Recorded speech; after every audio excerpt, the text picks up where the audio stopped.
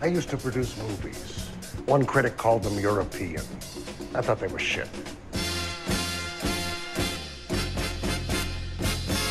Bullshit! We do not make B pictures here at Capitol. So it's kind of a psychic political thriller comedy with a heart. But it doesn't make any sense, okay? It's fucking stupid.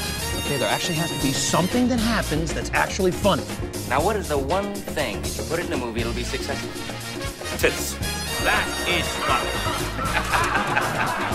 I can take you through it, step by step, explaining why your story stinks. But I won't insult your intelligence. There ain't no goddamn tape. Ain't no goddamn motion picture. Why are you still in character? I am a star. I'm a star, I'm a star, I'm a star. Incredible things are happening in China. You're gonna have to be way more specific. I just saw a video of a small child parallel parking a toy car.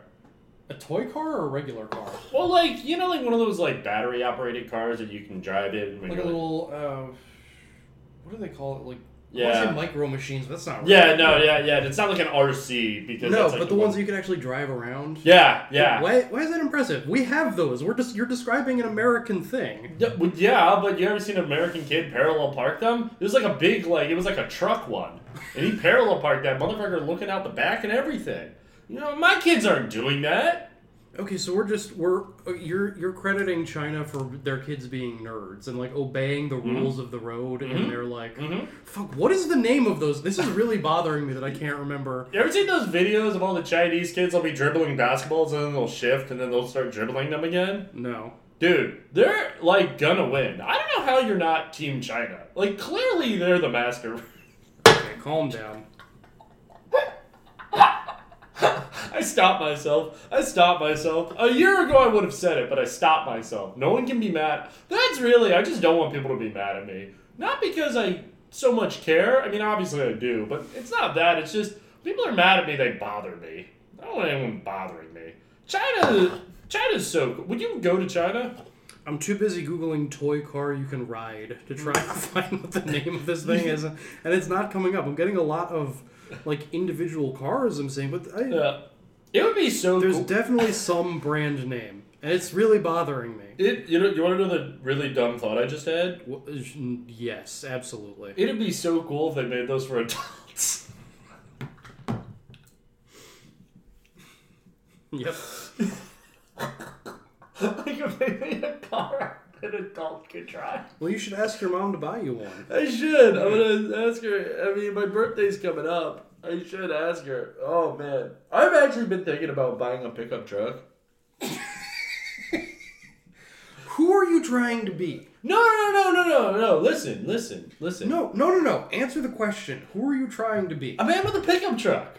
Why? Well, because here's the thing, right? I figure, here's what you do. You get like a cheap, shitty pickup truck, right? You don't drive it outside of Rockville, really, right? You know what I mean? Like, I'm not going anywhere with this, right? Then if I ever have to pick anything up, I got a pickup truck. Plus, they're cool. I want to hit you. Why? I don't know why this is the thing, but it's too far. It's too far? Yes, too far. Matt, this is your intervention. You need to, whatever it is you're trying to do and to be, you just need to stop. You need to, like, for a year, just take a breath and be like, whenever I have an idea about how to reinvent myself, mostly to piss other people off so people will laugh at me, you need to not do it. You need to not do it. You need to take a breath and be regular. Like, not joke regular. Yeah. Like, actually regular. So you can figure out who the fuck you are underneath your collection of bits. Because it's you know those, like, when you're... That thing that people would do sometimes when you're a kid, they give you a present, it's a giant box, and there's a little box under that. Yeah. You get down, and it's like a gift card to Amazon after, like, 12 boxes. Yeah. That's your personality right now. Yeah. Well, here's what you do. See, look, you open up the big box. And there's a smaller box. We're not talking about the strategy of box opening. Listen, I'm talking about the existential crisis that is your life. Well, you know what's in the smallest box? What's that, Matt? I'm worried that it'll actually upset you if I say what I'm about to say. You will. I'm already upset. Yeah, I'm not going to say it. Don't worry about it. Well, you have to now. It's a pickup truck. It wouldn't fit. No, listen, you're not thinking big picture, all right? You're thinking I'm talking about a box the size of a house, then a box the size of a garage, then a box the size of a parking space. Then in the box the size of a parking space, listen, it's not a perfect system, all right? But we can't See, this is what I am talking about. You are confronted with the truth about yourself and the central problem. It's so hot. It's very hot in your house or your mom's house. I'm sorry. No, you don't put a fucking shirt on. No. I'm gonna turn down the heat a little bit. You say it's hot. You start to take off your sweatshirt. There's just nothing underneath it. You're not fucking undressing in front of me. What? I wasn't undressing. You literally undressed. I guess that's literally, yeah. You cannot argue that you were undressing. Yeah, no. Well, I tried, but as I thought about it, I was like, well, because when you have something on, you're dressed, and then means to not do that. So, yeah. No, I know who I am. No, you don't. Yeah. I just want to... Dude, are you... Okay, what's the coolest type of car, then? None. No car?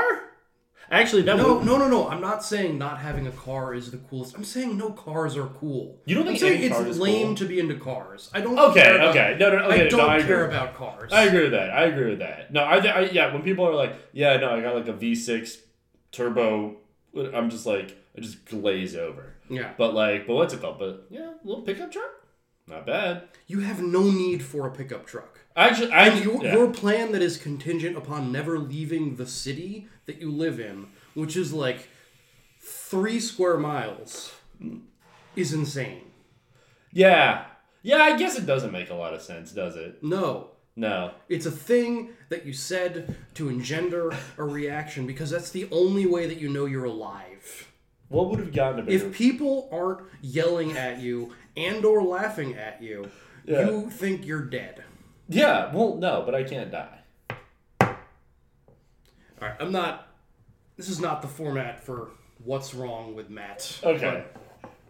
Anyway, hello and welcome to... This is the weirdest opening we've had. I know, yeah. You broke me in like 45 seconds and got me to just yell at you about how you're living your life wrong. Yeah, no. It's like the restaurant scene from Pig. If the shitty pub guy was just like, I'm doing great. Like, didn't have the breakdown. Like, this was like, no, they're cool. Yeah. Dude, people like my foam, man. Yeah, people. You're talking about it. What are you? Yeah, you're here. Have you seen the meme of the guy who's like pissed his pants and everyone's yelling at him and he just says, I'm living in your head rent free? That's you. That's your life. It is. And you want to know what?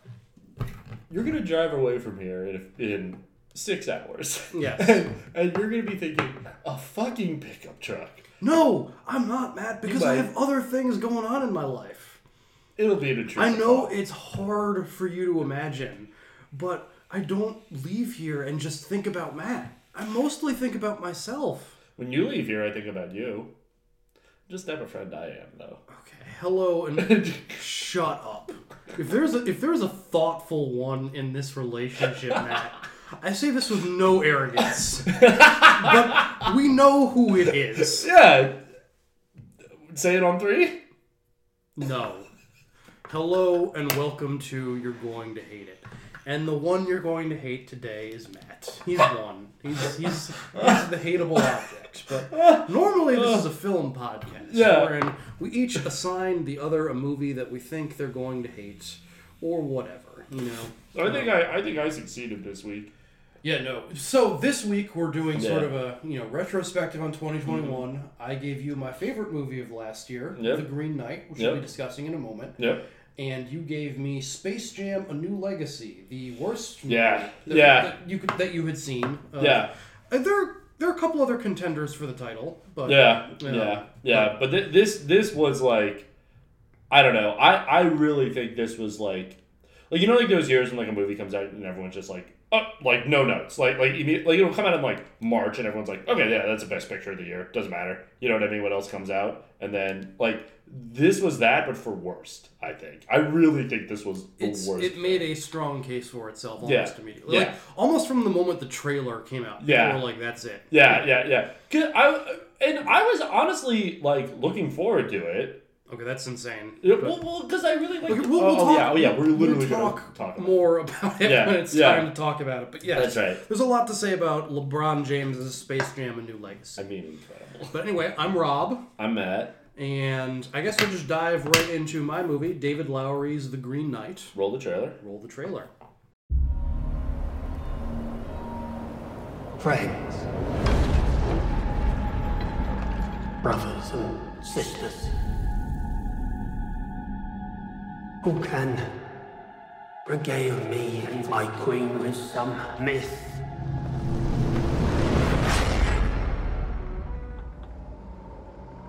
or tale?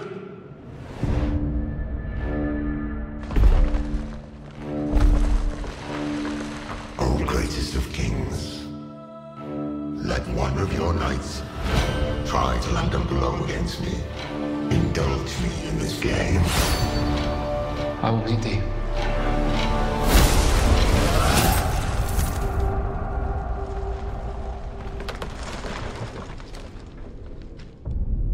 One year hence.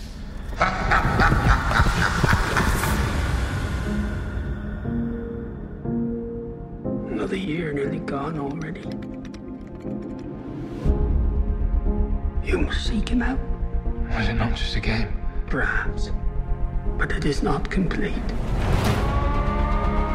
You'll find no mercy, no happy end. Why do you stop me? Your doom is at hand.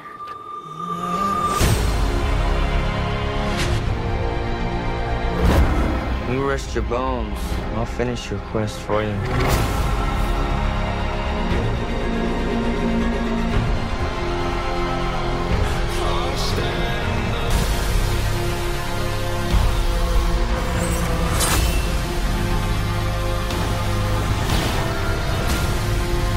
And what do you hope to gain from facing all of this? Honor.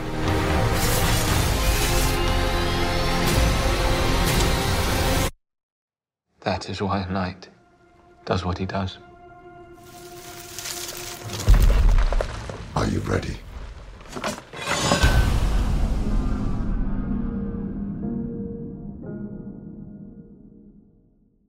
It's a really bad movie. The Green Knight? Oh, no. Because that's the one that we're talking about. Oh, yeah, that's true. Yes. Yeah, we will talk about Space Jam when it's time to talk about Space Jam. I know. Welcome back from the trailer. But, yeah, there's a lot to say about it. And I get the inclination to just run headlong right at the flaming accident. Yeah, but we got to talk about the Green Knight. We've got to first. pause for the much quieter and subtler, stranger The Green Knight. Yeah. So the Nickelodeon system at the turn of the century. No, we're not. We don't need to provide that much context. We only need to go back to the 14th century. Yeah. To start. I was listening to our last one, and like an hour in, I was like, "Wait, what movie are we talking about?" Oh man! So I just felt like I had made so many disconnected references to New Hollywood versus the studio system. I was like, I need to just kind of give a primer, a quick primer once, just because that was a really good lecture, because I need to lecture. It was that's what we're here for. But I didn't mean that derogatorily. I mean that's what it was. But if you listen to that one, you get basically a full rundown of the history of Hollywood. I feel not a very Cliff Notes. Yeah, but you can probably with some inaccuracies in there because I'm a guy with an undergrad degree that had a lot of F's and W's. Yes, exactly. Yeah. And I only know about Jews in Hollywood. There you go. Which listen, not suspect. Yeah. Don't look up my Twitter ad. Anyway, there you go. Yeah, have you seen my new Twitter ad? No. We're not here to talk about that. We're not. But No. we're here to talk about Arthurian legend. Yes. Because this is an Arthurian legend. Well, this isn't in Le Morte d'Arthur, right? This is like a completely different one, right? Yeah. So I mean, written by the same guy? No. So the author of the specific poem, the Tale of Sir Gawain the Green Knight. Mm-hmm. And one of the nice things about this movie is that they just don't even pretend to like know how Gawain is pronounced. Yep. There are like 4 different pronunciations of it within the movie. Yep. You got the Gawain, the Gawain. King Arthur gives my favorite pronunciation of which is like Gerwin. Yeah, sure. Yeah, okay. Why not? Yeah. I was trying to explain this movie to someone, and I was like, and they were like, "Wait, what's his name?" And I was just like, "Who knows?" But anyway, so just to back up very briefly to the again like the late Middle Ages, he's going somewhere, folks. Let him cook. Brief context. So this is adapted from I believe it's a 14th century poem about sort of a tale of an Arthurian knight. The author of it is anonymous, and the thing about like a mythical figure like King Arthur is that like there isn't like a definitive King Arthur like canon. He's a dude from 1500 years ago that over the course of all of those 1500 years people have told a variety of tales about. And there are certain unifying features of those tales. Most of them feature a round table and Lancelot and Guinevere and Morgan Le Fay. But like the telling in the details change from teller to teller. Like different, it's different people have pulled different meanings from the various myths and legends. Like the way, like even the sort of broad way that it's approached as a culture has changed a lot over 1500 years. I think there have been times where the tale involved Arthur like conquering Rome. But it's sort of an early sort of foundational national myth of the British Isles. Of the Britons specifically, right? Yes. Yeah. But we don't need to get into all of that because most of it is not really relevant to this. What's the Britons and Anglo-Saxons different? Don't know. Couldn't tell you. Okay. Don't know that much. Yeah. I don't. Yeah. I was like, I don't. Yeah, because he talks about their Saxon brethren at one point. Yes. Like, well, the Saxons, they were like Germans that came. Don't. I don't know. Not. Who cares? Yeah. This is. I mean, because this film isn't intended as like a historical document. It's It's an adaptation of an epic poem that has, that feels very, part of what I love about this movie is how it feels mythical in a way that adaptation, like there have been a lot of King Arthur movies and a lot of them sort of play as like sort of standard like medieval like, swords and knights, kind of straight ahead, like almost as if they are adapting history. Where this feels like it is adapting myth. It feels just in the way it is filmed and sort of the internal logic of the movie feels spellbound. It feels like something from someplace otherworldly. Like someplace that like, a time and place where magic was real. And that it changes the essence of the work. But before we get into all of that, I think it's worth just kind of running down the sort of the original tale, because this is, obviously a movie that is based on that, but is very consciously like a, it's not a straight adaptation. It's, of course, it's playing with the text, both literally in terms of the plot, but also, very consciously like questioning and critiquing the meaning of the piece. Because the original piece is a sort of, fairly straightforward, like, chivalric tale. It's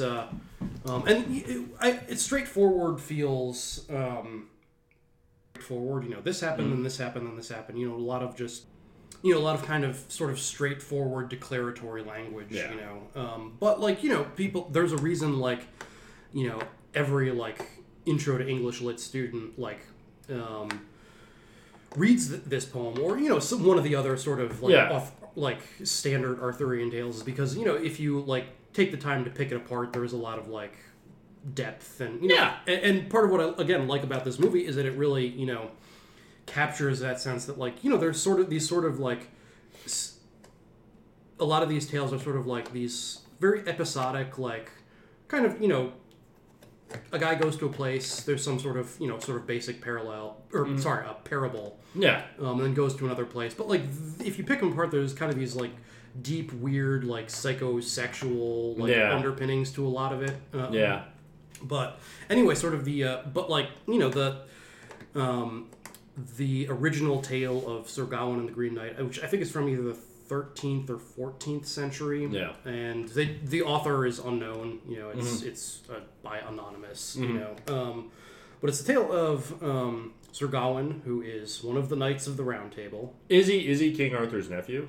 Yes, although he is not, and this is one of the places where a number of the places where the film and the original text differ. He's not the son of Morgan Le Fay. He's King Arthur's other sister or half sister, whose name I don't remember, but who cares?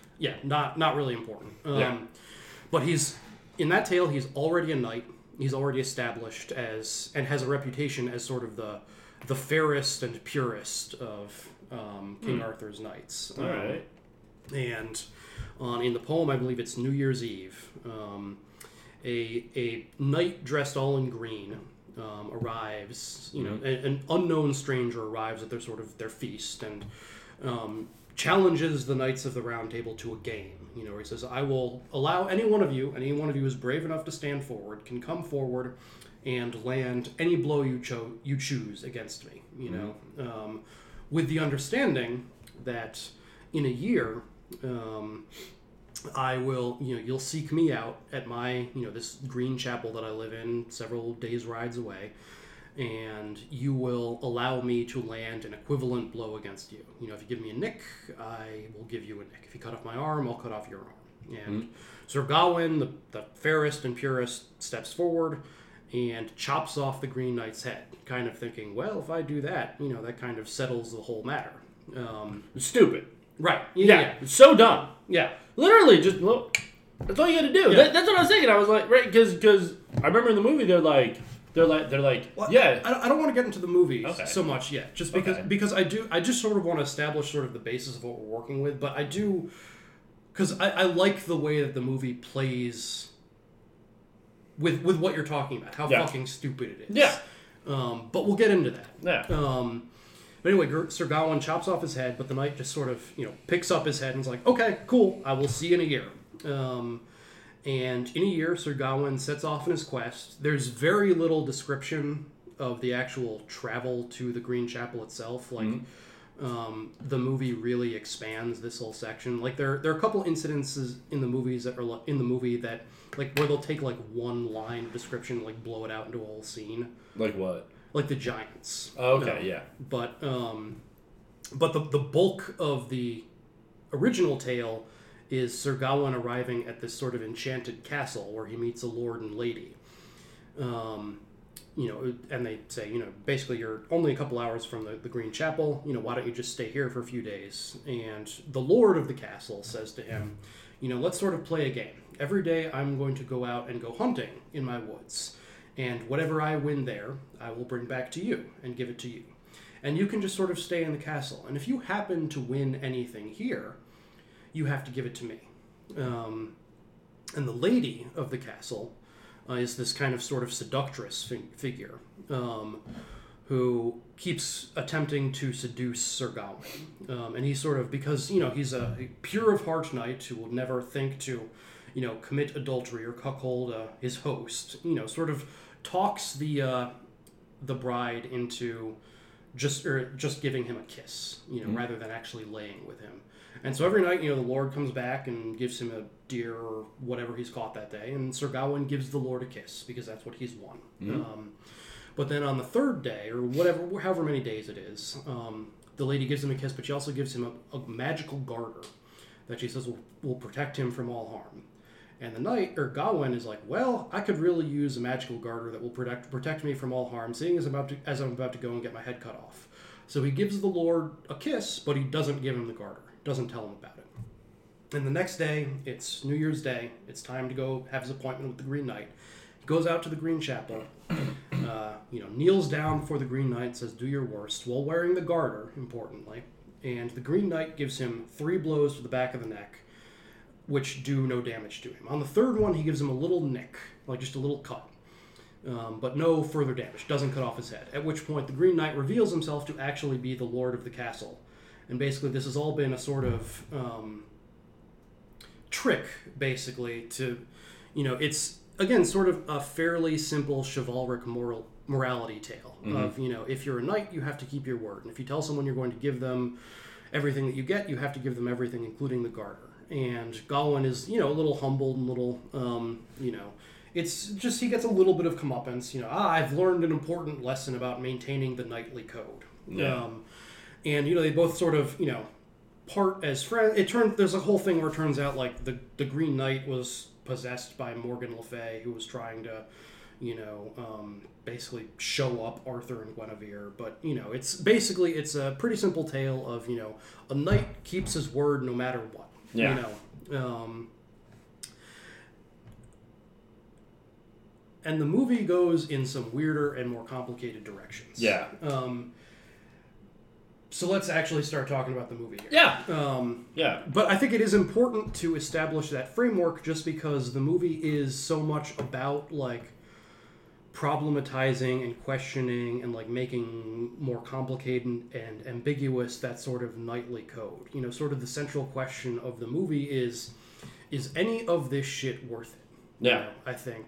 It is a movie that is very much about, like, there are a lot of sort of thematic things that are going on here, but, like, at its core, I think, is sort of the question that's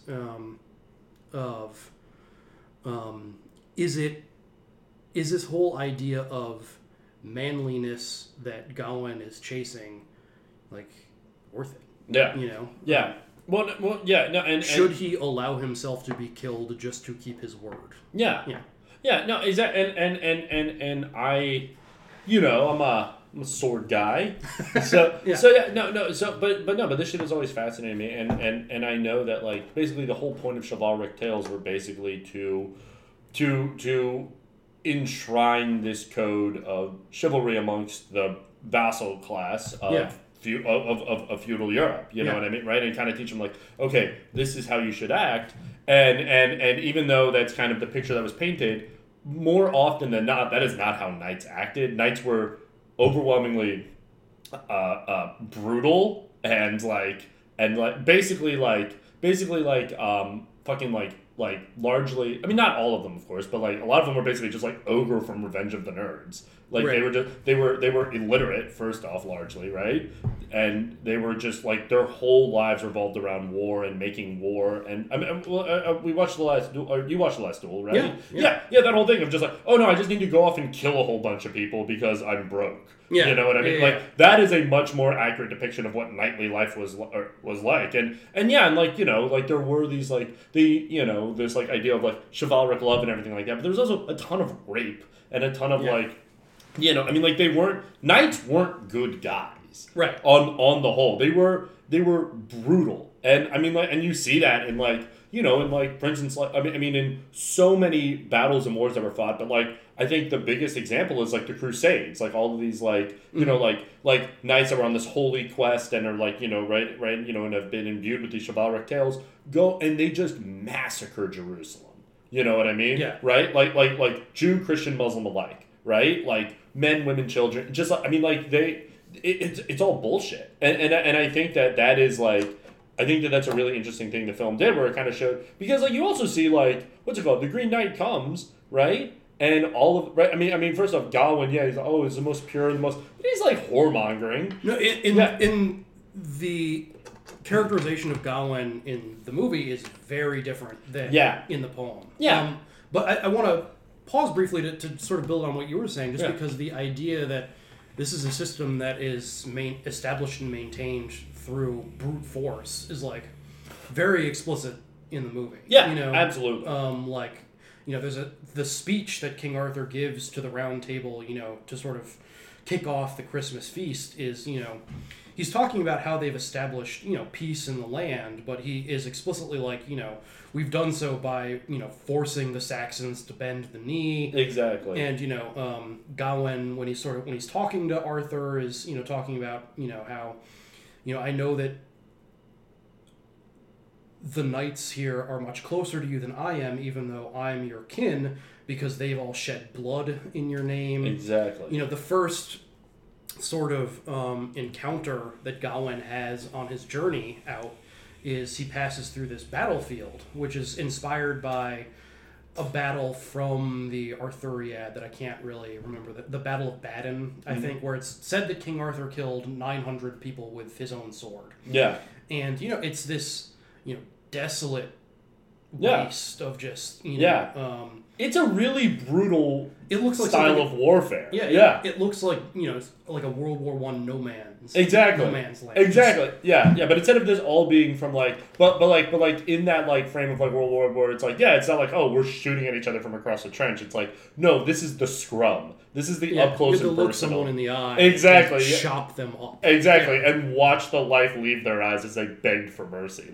This is brutal and awful. You know what I mean? No. I recently I went on a whole bender of watching movies like this. I watched this. I watched The Last Duel, and I watched The King. Have you seen The King? I have not. No. It's a really good movie. It's Timothée Chalamet as Henry V. Oh yeah. Battle of Agincourt. But in that one, they're just drowning people in mud. Yeah. You know what I mean? Yeah. It is fucking brutal warfare. Yeah. And right, but they're all honor. It's honor. You drowned a father. Yeah. Assumably in mud. But I think it is worth noting that this isn't. There's a whole subgenre of medieval movies that are their aesthetic and their sort of take on that world is very mud caked. Exactly. It's, people living in filth and everything is brown and gray and dirty. Mm-hmm. And part of what I like about this movie is that's not its aesthetic. Mm-hmm.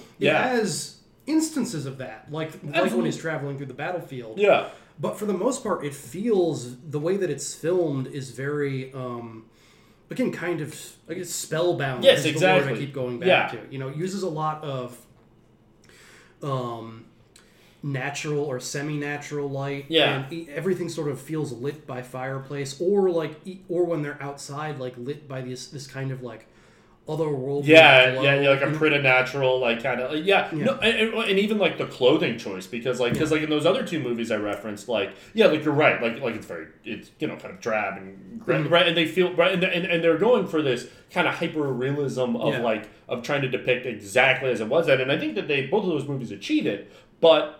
What's different about this one? This is not going for naturalism or realism in any way. It's going for naturalism in the sense that it feels natural in the pagan sense. Exactly. A natural world that is animated by forces that you cannot totally comprehend. Yeah. I mean, and like you said, it was funny. When he was when he starts off on his quest, I remember just thinking kind of I'm man, there's probably a Tesco there now or something that. You know what I mean? But you don't feel it feels like a completely different planet.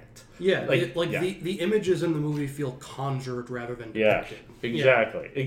Which having that contrast of having this huge horrible battle with all of these men just dead and just getting picked at by scavengers and birds and shit that, right? But that kind of being part of that Arthurian legend of wasn't that cool? You know what I mean, right? Yeah. Wasn't that a cool and good thing that happened? We killed all those people. Yeah. Which is absolutely I started after watching this. I also downloaded the audiobook for Le Monde de l'Enfer, and I started listening to it, and they just describe these huge battles where all these people get killed, right? But in these very epic chivalric tones, and it's in the back of your head, you're they're describing someone getting their head cut off. Right. You know what I mean? Right.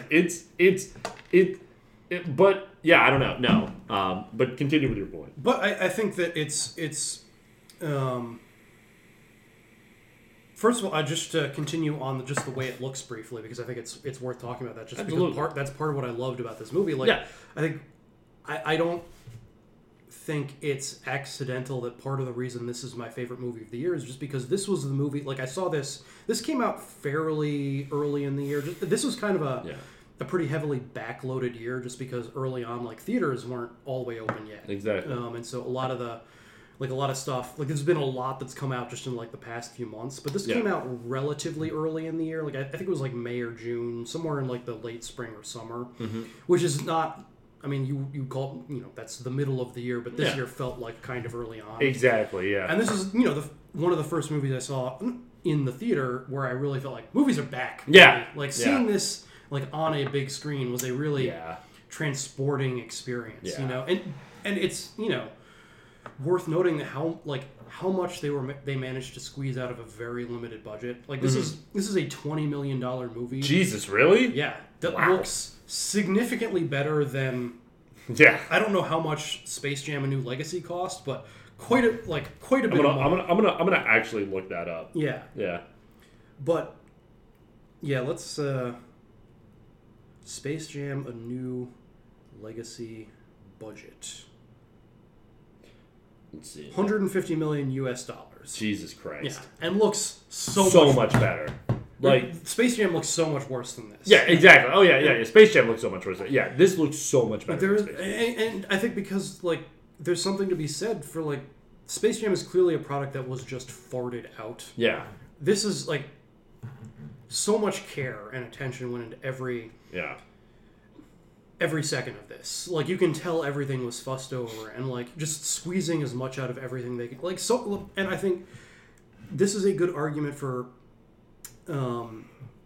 how, like, it's become kind of a, that's, like, I haven't heard so much of it recently, but for a while it was a long time. It was kind of a favorite hobby horse of, like, film nerd people to, like, beat the drum of practical effects over CGI. And I think this is a really good argument for how both of them have their place. Yeah. Because this movie does have some CGI, and for the most part, it's really effectively used. I think the fox is the one place where it feels a little cartoony. Yeah, Just because it's hard to do, like, realistic, like, like to basically have living, moving creatures for $20 million. Exactly. But, because the fox is basically another character in the movie that's entirely CGI in a $20 million movie. Like, it's tough to do Gollum on a $20 million. Exactly. Yeah, but like, it's fine. But this is, for the most part, the way that they use effects is a lot of it is in camera. Like, there's just a lot of, like, practical in camera. Like, this movie uses matte paintings. Yeah. Which is, like, just a real old school technique of, like, if you want to extend to the background, you paint a picture. Yeah. And, just paint in your fantasy background or whatever. Yeah. And the movie uses that. And, like, but then also uses, like, digital effects to kind of extend it and massage it. And, like, it's a great marriage of sort of both traditions and finding ways to use both of them to their mutual advantage. Yeah. Which I think that's appropriate. Like, there are some things that look better practical. Like, it's nice to see real sets and real costumes, real hair and makeup choices that weren't just sort of, I don't know, we'll figure out later in post. Exactly. But it's also nice to see stuff that you can only create with computers, or stuff that only looks, stuff that's brought to its fullest expression with a little computer aid. Yeah. You've kind of got the best of both worlds. If you had that fox being puppeteered, that would have maybe looked stupid. You know what I mean? Maybe. I mean, maybe they would have pulled it off, but like, there's a lot of room there for that to have maybe looked dumb. The Giants too, right? Yeah. You know what I mean, right? Like. But I think the Giants are a great example because they just filmed some big bald people. Exactly. And then, like, they didn't create a CGI character. It's just. Oh, that's not CGI. I mean, it's CGI in the sense that, like, they digitally inserted some people, but if you look at them, like, they didn't create a whole digital character. Like, they're not golems. They filmed people. Oh, yeah. And then digitally enlarged them, inserted them in the background. Yeah. Like, that's kind of what I'm talking about. Okay, yeah. No, they did a really good... No, this movie looks great. Yeah. Like, and I think that is something, because, like, when we were talking about, like, Space Jam, like, I mean, and I'm not even talking about, like, the CGI in Space Jam. I'm just talking about, like, them filming, like, like, people in Space Jam. Like, that looked like, I mean, it looks like a movie. It's whatever, right? Yeah. But it, like, just the way that they filmed like the actors in this movie and the choices they made there looked so much better. Like for whatever you thought about this movie, I think you'd have a hard time arguing that it doesn't look great. Yeah. You know what I mean? It is a good looking fucking movie. Yeah. Yeah. And I mean, I want to pause on the Giants for a moment, just because that is like one of my favorite moments from the movie that has almost nothing to do with anything. Like, when I saw it, I was like, I don't know what the point of that was. That feels like one of those things where just like there was some line in the poem that like just mentioned like, and he, you know, while he was on his trip, he passed by the giants of whatever valley, and you know, then he went on his way. It was just the kind of thing that, like, because those kind of old fucking poems always have some weird shit like that in there. We'll just toss off, yeah, he talked to a giant for a second, and then just kind of move on. Yeah, and like I was so happy to find out that's literally what it was. Yeah, that's actually just there was some weird line in the poem about giants, and they just created the sequence where he just runs across these giants, and like what I love is that it is so random. Yeah. That there's no explanation for it. It does nothing for the plot. It just truly feels like there's a moment where he encounters something truly otherworldly. Mm-hmm. And it feels like it feels like an encounter.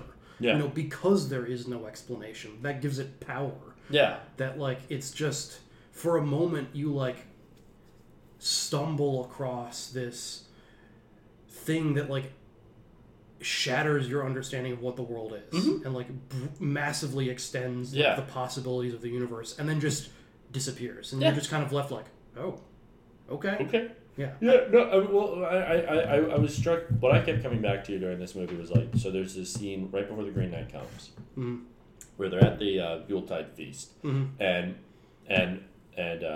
Arthur calls him up, says, "Sit next to me, right? You know, sit with me. I regret not being present in your life. Tell me a tale about yourself." And he just goes, "I have none." Yeah. You know what I mean, right? He's like, no, basically, I just hang out in Camelot and fuck this, you know, prostitute and you know and get drunk. That's basically all I do. Yeah. You know what I mean? Right? He doesn't say that part, but that's implicit. Implicit, yeah. That is all he does. He's just like, yeah, no, you know, I just have a certain, you know, I have money because I'm your nephew, and I just kind of fuck around. You know what I mean, right? But you can tell it deeply pains him that he's just like, because all he wants to do is his greatest ambition is to be a knight. Yeah. And then when he sets off on this quest, these things happen to him, and what I kept coming back to was like, there's a tale about himself. There's another tale about himself, and like the Giants is a perfect thing about that. Where like this you know young man who's spent his entire life basically just fucking off in the castle encounters something that like maybe even Arthur himself had never encountered. You know what I mean? Yeah. Right? Has this otherworldly experience. And that was a great scene, you know? Yeah, and I think that's a good jumping off point to talk about the characterization of Gawain, because I think that is again in a movie full of like great decisions, that's like it's such an interesting way to approach this character, where they totally throw out like basically everything from the original tale about Gawain, other than, you know, he's a guy who has an encounter with the Green Knight. Yeah. I feel like Arthur is your pretty standard kind of Arthur. No, I do not. Would you disagree with that? No, I mean the way that like he's much more loving, I would say, maybe. Well, we can talk about Arthur briefly before we talk about Gawain, because that is also so. It also feels revisionist. Like I know in the. Just because the way that he looks is very strange. Yeah. Like it feels like you're getting him in the sort of later like Fisher King era of Arthur, where he's like, I know in the script apparently he and Guinevere are described as looking like extraterrestrials. Yeah. Like they feel kind of hollowed out and decrepit. Like you're clearly meeting them kind of at the end, and like some real A24 vibes. and played by Sean Harris and Kate Dickey, who are both, and Sean Harris in particular are like, I think they're both great. Like, because they feel so sickly. Yeah, because they're like not old. Not. I mean, they're old for like that time, but like not. Well, no. I'm saying Sean Harris and Kate Dickey are not like. Yeah. They're probably only. I mean, they're probably in like their late 30s or 40s or something. Like that. 50 maybe. I can look up how old Sean Harris. But they're not that old. But like they look like very like you said, like I don't want to say decrepit, but like at the end. You know what I mean? Yeah. They don't got a lot of time. Arthur is a man who has spent his life, being King Arthur. Yeah, Sean Harris is 56. Yeah, okay. That's older than I thought. Yeah. But still. I mean, he's an actor. He looks good for his age. Exactly, of course. Yeah, but like, it feels like they have kind of been almost rotted away by, like, the acid of rule. Yeah, exactly. That, like, it's kind of hollowed them out, like, living at the top of this regime. Well, yeah, but like, it's also not that, like, they're characterized as, like, evil. These like, Kate Dickie's performance is like dialed in a way that, like, is very intentional. You're supposed to feel a little uncomfortable. Right? Yeah. Like, she feels weird. Like, never totally. Like, she doesn't feel like, again, not evil, but like a little strange. Like, you never totally, like, settle on what her deal is. If you were in a room alone with her, you would kind of maybe try to find an excuse to leave. Yeah. But like, Sean Harris is so warm. Yeah. And kind of rueful. He in that Christmas feast scene when he summons Gawain over and asks him to tell the tale about himself, like, it's framed as like, you're my nephew and I don't I haven't given you any time. Yeah, I haven't bothered to like spend the time to get to know you because I've been too busy chopping off heads. Exactly. Yeah. I mean, he's King Arthur. He literally. I mean, like he spent his entire rule basically, just putting people to the sword and like fighting these epic battles and like doing all this like. Yeah. He's establishing peace and unity in Britain. Exactly. Like, at tremendous cost. Yeah. At a tremendous cost, and you can and I think that the performance really kind of shows that like a cost that he truly regrets is like, like basically missing his nephew growing up in front of his eyes. And his nephew, who in this telling is his heir. Exactly. Yeah. Because he and Guinevere do not have children. Gawain is next in line for the throne as his nephew. Yeah. And I think it's worth talking about, sort of how Gawain has responded to that, place in society. And that, like, he's characterized in this movie as a kind of a fail son. Yeah. Oh, absolutely. He's a fuckboy. Yeah. Like, he's a total fuckboy. I want to someone posted this on Twitter. It's a user review someone left of the movie that someone left on like IMDb or Letterboxd or something that I just really think sums up well, like, just Gawain as a character. It's from Sad Clown Central is the user. What I need you to know about the Green Knight is that Gawain is the best main character in the world. Stupid as shit. Not a single good or even decent decision in sight. Absolute train wreck of a man. Doesn't know how to make a bonfire or defend himself against anything or anyone. Always wet for some reason. Lost and confused the majority of his screen time. Life throws all these challenges at him and he just fucks up every single one of them. No redeeming qualities. Worst night I've ever seen. All this man has going for him is his dazzling cape and the fact that everyone feels the overwhelming urge to cradle his face gently. I'm so in love with him. I mean, it's so fucking true though. Yeah, like he's supposed to be a knight. Well, he's not a knight. Yeah, he wants so badly to fit into this system, but like, is a fail son. Yeah, we're introduced to him waking up drunk in a or at least hungover in a whorehouse on Christmas morning. Yeah, exactly. Yeah. And then he's like, oh, I gotta wash up so that I can go to the royal feast. And that's it. Yeah, like all like someone who like stumbles home at noon and his mom Morgan Le Fay is like, "Where have you been?" He's like, "Praying." Exactly. And her response is, "You smell like it." Yeah, exactly. Just, and it's so funny because they're right. Because like, here's what I thought this movie was gonna be. I thought we were gonna see Dev Patel do some cool night shit, right? And just kind of, I thought this was going to be kind of like an A24 hack and slash, right? Mm-hmm. You know, right? Where I was like, you know, because we've talked about A24, but whatever. Yeah.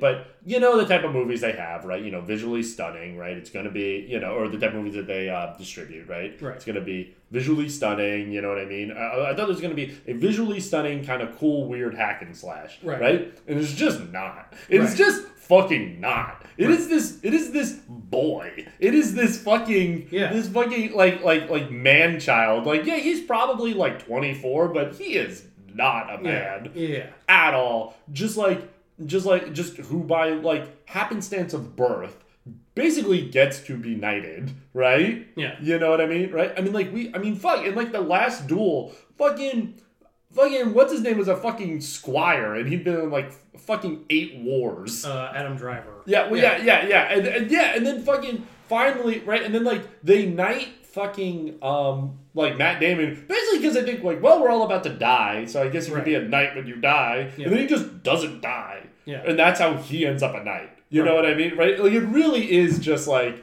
and they're competent men. You know what I mean? This is not a competent man. No, this is a movie about a fuckboy's quest to become a fuck man. Exactly, yeah. And it's so funny because they're right, because like every when he's recovering the skull, and right before he hold on, sorry, yeah. Before we get into that, like I do think it's worth going through his journey a little bit. Because like, chronologically, because there is like. Again, like, this is a movie that's structured like these kind of tales where it is very episodic. Yeah. But each episode has kind of a nightly lesson contained within it. Yeah. So let's start with the actual Feast of the Green Knight. Yes, which we've gone through a lot of that already, in that. But just about him choosing to cut off the head. Right, but that happens. The Green Knight arrives after the moment where Gawain is summoned to his uncle's side, and invited sort of into the inner circle. He sits in Lancelot's vacant seat, and is asked, tell me a tale of yourself, and has to admit, I got nothing. I have been fucking my sex worker girlfriend and drinking, and not a whole lot else. Nope. Nope. And it's in that context in which when the Green Knight enters and says, let's play this Christmas game where any one of you can land a blow against me. Yeah, if you can land a blow against me, he said. Yes, if. Where it's in that context that Gawain is like, me. Yes. I want to do it. This is my moment to prove myself. I've just kind of been humiliated in front of my uncle. He was very nice about it, which was somehow worse. Yeah. Can I have a sword? And in that moment, he is handed Excalibur. Yeah.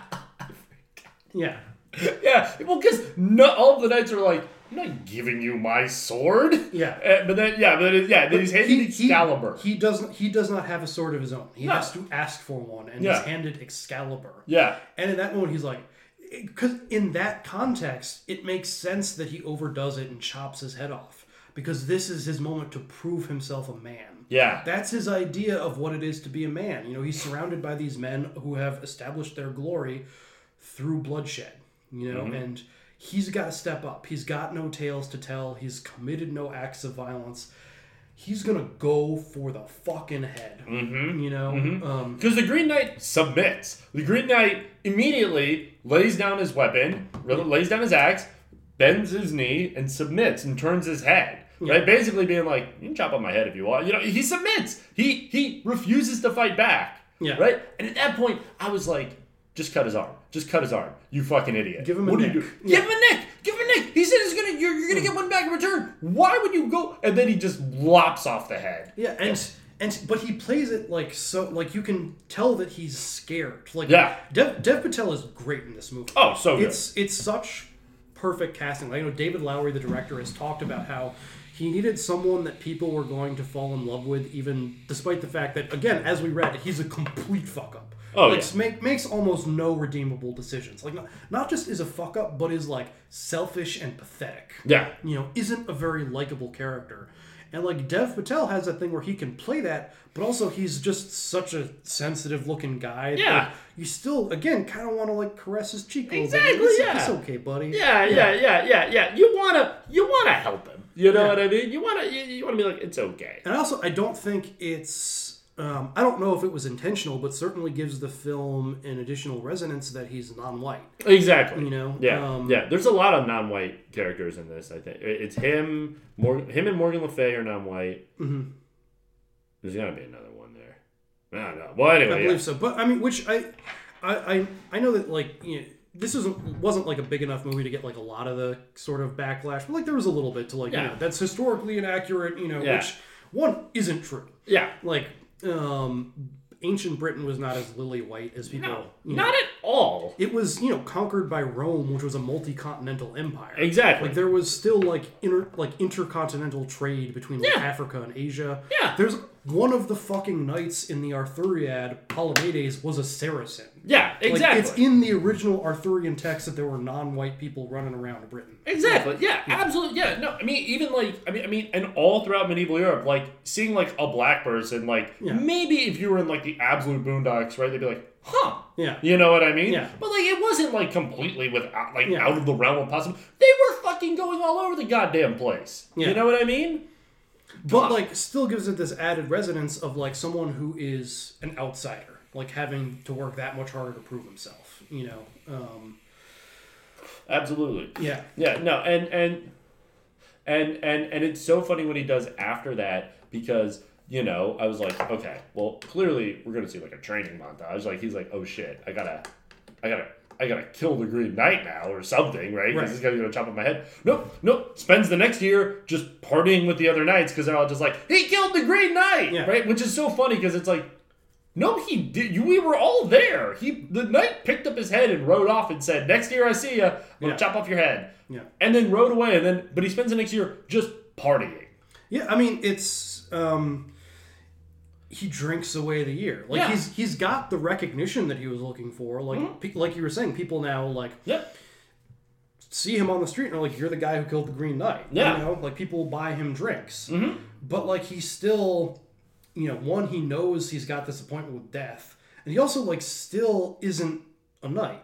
You know, he's still like, he gets into a fight with a dude in a bar because the dude says like, your mom's a witch. You know, he's still someone who's like, you know, recognized but not really respected. You know, he's still fundamentally a boy and he knows it. And like, you know, Arthur has to give him like this talking to after he gets into the bar fight to basically be like, you know, I want more than this for you. Like, which again is one of those kind of, if you want it to be a kind of ambiguous scene where Arthur is basically encouraging him to be like, go get your head cut off. Yeah. You know, because that will make you a man. Yeah. Well, and Gawain is basically just like, well, I'm not going to do that. Yeah. Yeah. Why would I do that? Yeah. And then Arthur's like, it's basically like, well, something called integrity, pal. What he says is it wrong to want greatness from you? Exactly. The idea being that, you know, greatness means upholding this code and keeping your word, which also sort of rhymes with something that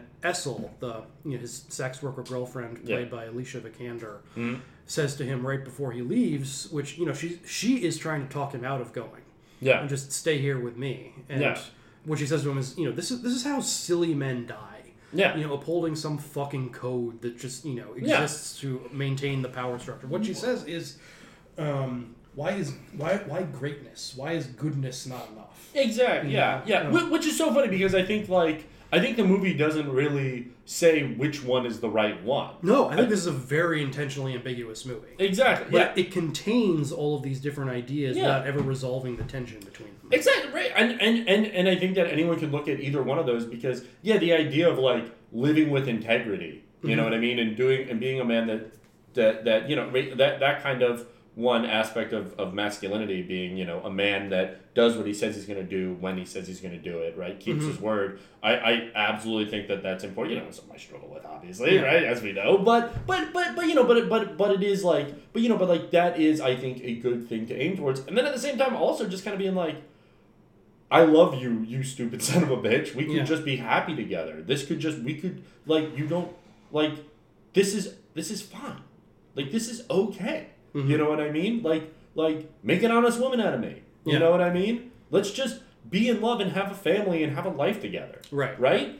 And he is such a fuckboy that he's like, Because it doesn't seem that the animating thing for him is either one. You know what I mean? Yeah. It's like I don't think he's going to, like, if he doesn't go face the Green Knight, I don't think he's going to settle down and be a family man. Exactly. Like he's stuck in this perpetual adolescence of like, just I'm gonna keep fucking around. Like, exactly. I'm not going to commit to Essel and raise a family. I'm also not going to live with integrity. I'm just going to drink away this year because I don't want to deal with anything. Exactly, yeah. And even him going to face the Green Knight doesn't really seem to have this air of like...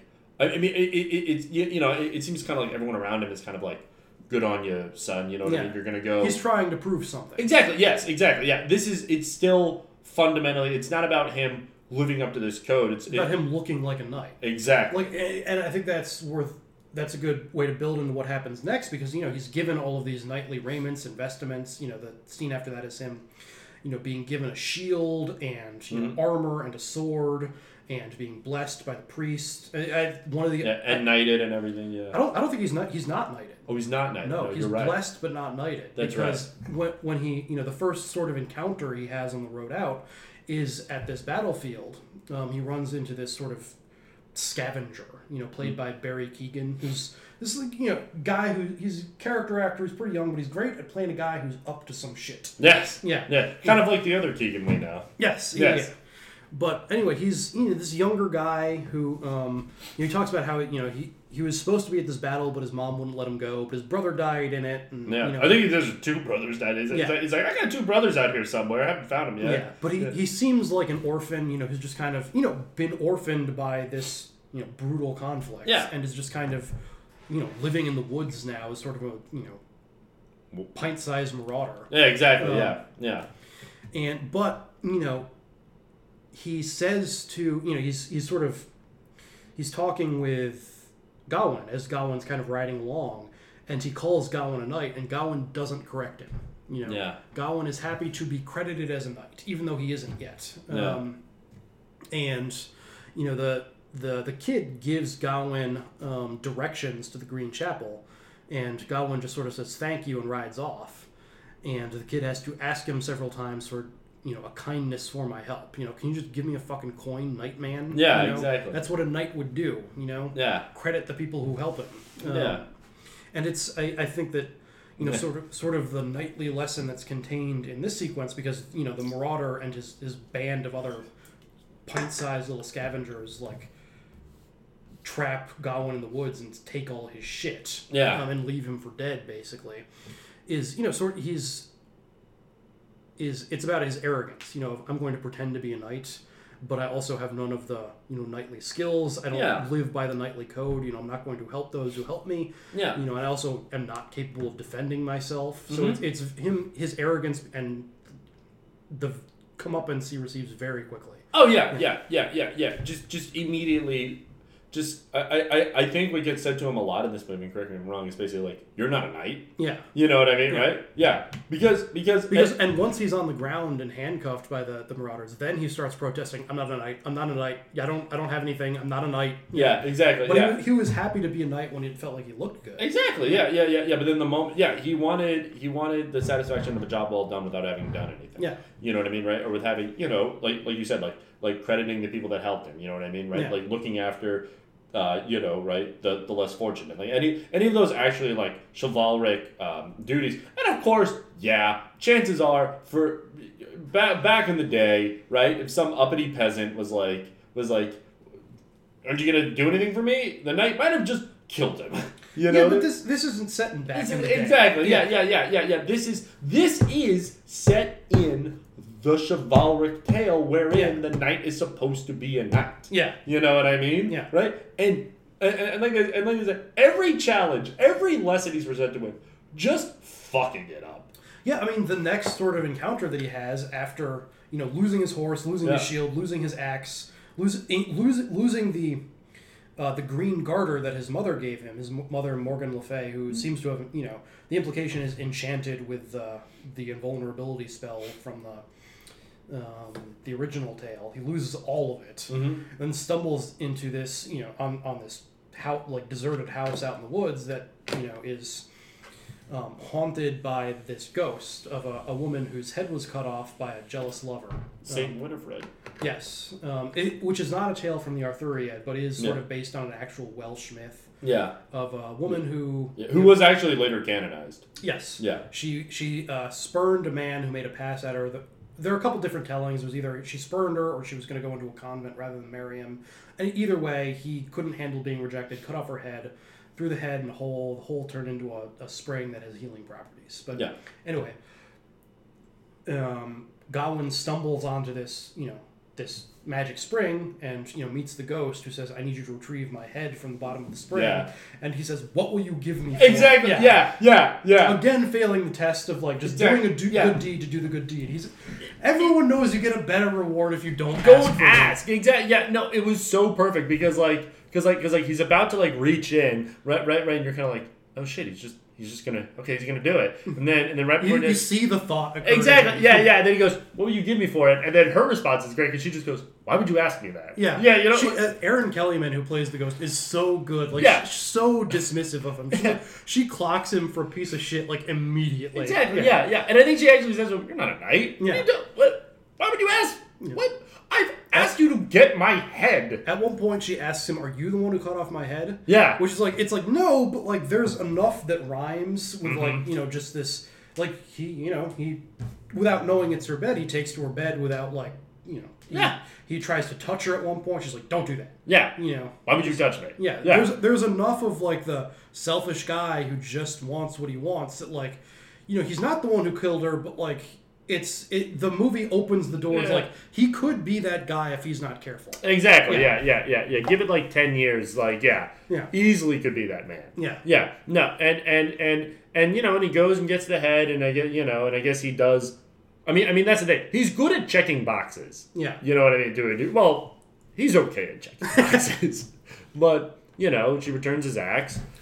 She gives him the axe that he had won from the Green Knight that was then stolen by Barry Keoghan. Yeah. None of the other stuff. He still doesn't have a horse. Nope. Still doesn't have the garter. Nope. He's got a weapon at least. Exactly. Yeah. Exactly. Yeah. Yeah. What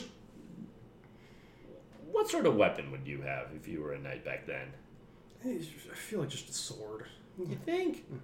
I don't know. I mean, I see the upside of just having a mace. It feels kind of the easiest in a way. Yeah. You just beat. You don't have to worry too much about aiming. Exactly. Beat. Beat. Yeah. Right. Yeah. Definitely not an axe. Axe feels too hard. Yeah. It is. It is tough. Well, you also got to think about what you're doing against armor too. You know what I mean? And a mace is good for that because it doesn't matter. You just beat someone in. I would like to think big axe though is kind of nice. Big axe is cool. Yeah. But I feel like that's kind of the hardest to get right. Yeah. It's highest effort, but possibly highest reward. Because you hit someone with a big axe. Yeah. You know what I'm not using, which always felt like trying way too hard to me, is a flail. Oh, absolutely. Yeah, on the chain? Yeah. No, what the That's how you hit yourself. Exactly, yeah. The only thing that you could... You know what? This is a terrible question for me to ask because, as you know, this is one of the things I'm just incredibly autistic about is melee weapons. Mm-hmm. But good for. I figured I'd give you a few minutes. Yeah. Well, the whole purpose of the flail is you can wrap that around a sword or something like that and then yank it out and stuff like that. But then but actually striking a person with it, that's difficult. And like you said, it's like nunchucks. You know what I mean? Yeah. You're just gonna hurt yourself. Yeah. Right? Sword good. But the problem with the sword is if you come up against any armor. Sword, great for unarmored people, which is occasionally some people on the battlefield, but also peasants, right? That you would ride in their village and kill them all. You can also sort of jam it in the... Yeah. Oh, yeah. You can get it in the thing. Yeah. Well, that's also why you'd have a rondel dagger, which would also be good for that. Mace or Warhammer, very good, very oft used by armored troops against other armored troops. Any sort of lance or anything like that. I mean, a spear is obviously the best weapon, or at least one that you're going to get the most out of. Mm-hmm. But a spear is so boring. Who wants a spear? You want a spear? Try hard, motherfucker. Oh, a spear. It's like using a grenade launcher in COD. You know what I mean? You fucking, you call them a slur, is what I'm saying. Anyway, but no. I think for me, I'm going, you know what I maybe do? Maybe I do, if not, because mace is definitely probably what I would, if I had to, and I was like, medieval battlefield, I'd be like, fuck, give me a mace. Because also, do you really want to chop someone up? You know what I mean? Not really. Chopping someone up. I mean, listen, also bashing someone with a mace. Sorry. My point is, I think if I had to, maybe axe and shield, Viking style. Okay, Ooh, there we bad. go. You got. I knew we had to give you a few minutes on melee weapons. Exactly. Yeah. You've had your few minutes. Thank you. I feel I'm gonna sit back and smoke a cigarette. But it's so funny but even just him with this giant axe that is like as big as he is. And like an axe like that, like in order to wield that, so knights would train with they had training swords which were heavier swords, right? And they would train and they would go against a tree and they would chop basically to develop their muscles, right? And develop all the supporting muscles. Basically, so that they could, when they had to use an actual sword, right? They would train constantly, and taking a couple practice swings of that with a donut on it. Exactly. No, exact same thing, right? And an axe like that is a huge, heavy axe. And the only person that's going to be able to wield that effectively is someone like who's trained, who's built like Ralph Ineson, who plays the Green Knight. Exactly. No, not that. It is so funny seeing him carry the ring because it's just the axe is as big as he is. Exactly. Yeah. No. If he gets into any sort of combat situation, he would honestly probably just be better off running. Yeah. You know what I mean? Yeah. He's not going to defeat it. He can't swing that goddamn thing. Yeah. Not effectively. He can maybe get one swing in, and you better hope you get him on the first one because you're not getting a second. Yeah. He's not getting a second. Anyway, continue.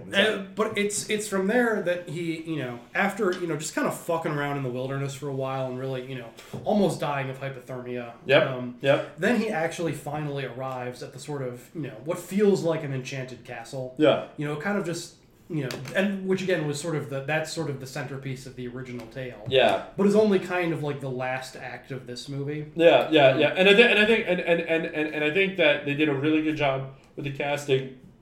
Because I forget who plays the Lord. It's Joel Edgerton. Okay, Joel Edgerton, yeah. But then the lady is played by Alicia Vikander, who also plays Essel, his sex worker girlfriend. Exactly. And she's, again, playing sort of a seductress from the opposite end of the class spectrum. But, and it's, they have the whole sort of game, although it's, it's less drawn out, But also, I think really the centerpiece of this whole segment is there's a moment where the three of them, and there's also this sort of old blindfolded woman who's never really explained. I've seen a few people, who's also in the castle, I've seen a few people interpret her as sort of, an avatar of Morgan Le Fay. That, because it's clear that, Morgan Le Fay, his mom, is kind of been pulling the strings. Yeah, doing some witch shit. Yeah. She initially summons the Green Knight. Yeah. You see her doing so in the Christmas scene. It sort of intercuts between her doing this kind of pagan ritual to summon him and then, the arrival of the actual knight. Yeah. And, there are indications sort of throughout the journey that she's sort of watching over him, the sort of talking fox that comes to accompany him, it speaks in her voice at one point. I have read interpretations of this movie as basically being about Morgan Le Fay, sort of engineering a situation that gets Gawain out of the house. That it's basically just about a mom being grow up. What are you doing? You're my only son. Yeah, which is why she also gives him the invulnerability guard. Yeah. So, you'll get out of the house, you'll do some nightly stuff, but you're also not going to die. Exactly, yeah. Also, I cannot leave you to your wills. You need a little help here. I know that there's a quote from David Lowery, the writer and director, who said that in the writing process of the screenplay, one of the things that surprised him is, I'll just read the quote, is that it became a drama about a mother and son in a way that I hadn't intended. All of a sudden, I was writing about my own relationship with my mom and the fact that I had stayed and lived under her roof for longer than I should have. I had a failure to launch syndrome, and she eventually had to force me out. Yeah. Which kind of feels like what's happening here, although it's the way that a lot of the plot information in this movie is presented is very elliptical. Yeah. Honestly, the first time I watched the movie, because I had basically no familiarity with the tale, there was a lot of stuff I just didn't understand. Yeah. It was I don't totally know what's happening here, but the filmmaking itself was so powerful that I was I'll follow. I don't care. Why not? If there are a couple plot details that slip by me, I'm fine, because part of the power of this kind of thing is that you can kind of just be there's some magic shit happening. Yeah. And it's almost cooler and works with the tone of the movie if it is a little incomprehensible. Yeah. It kind of like the thing with the giants, like the fact that it feels so otherworldly, like gives it some power. That like the movie finds a way to use the fact that you're at sea a little bit. Like it allows you to feel like you're encountering something that you're not supposed to understand. Yeah. Yeah. Yeah, absolutely. Yeah. At the same time that this, because, you know, this guy has just been in Camelot his whole life. Like, he doesn't understand this. Yeah. You know, like, he doesn't understand what any of this is. You know, I mean, he, like, I'm sure he's been taught the chivalric code, but he doesn't, like, he doesn't understand it in a way that, like, an actual knight would. You know what I mean, right? I mean, he works as a very good audience stand-in, I would say. Although also he has that thing where, like, it is like a main character where you're just like, come on, man. Right, yeah. You know what I mean? Like, don't ask for what you get. What are you doing? Sorry. But just continuing with the way it uses Morgan Le Fay and magic, like, to sort of build towards the, you know, the whole game in the Enchanted Castle, which I think builds on this really well. But, like, part of what, you know, people have interpreted the sort of ideological superstructure of the Arthuriad as being is sort of about the conflict between Christianity and paganism. Yeah. That, you know, you have this sort of pagan figure in Morgan Le Fay being overcome and supplanted by, you know, the Christian figures of the Knights of the Round Table who are searching out the Holy Grail and all this shit. Yeah. And, like, it's a little complicated. You know, Merlin is kind of a pagan figure, too, but also, notably, in the original tales, kind of leaves pretty early on. Yeah. Like, he's there for, like, the establishment of Arthur, but is not there for, like, everything after that. Yeah. Like, the hunt for the Grail and all that happens, like, after Merlin has left. Like, yeah. He's brought to power by pagan forces, but those kind of leave, and the rest of his rule is about sort of supplanting and overcoming those. Yeah, which is very much like kind of what happened. Like all of these dynasties and all of these, you know, like this whole feudal system was all built upon, like, you know, what was done during the pagan era, and then and then having to, you know, do away with all that and be like, no, we're Christian now. Yeah. You know what I mean? Yeah, I mean, you can read The Summoning of the Green Knight by Morgan Le Fay as being like, I am going to ruin your Christmas celebration. Exactly. You took this shit from us. Fuck you. Exactly. Yeah. Fuck you. No, this was all real and it worked and we were all having a great time. Yeah. And now we got to be Jesus people. Yeah, which also comes down to, like, a conflict between, like, nature and civilization. Yeah. That, you know, the all of the sort of pagan forces are very closely associated with nature. Yeah. You know, that the Green Knight, like, in the original tale, the Green Knight is, like, a dude in green armor. Yeah. Like, maybe in some some interpretations might have, like, sort of green skin or something, but it's like a guy. Yeah. A fella. Yeah. In this, he's an ent. Yes, exactly. Yeah. He's a tree person. Yeah. Yeah.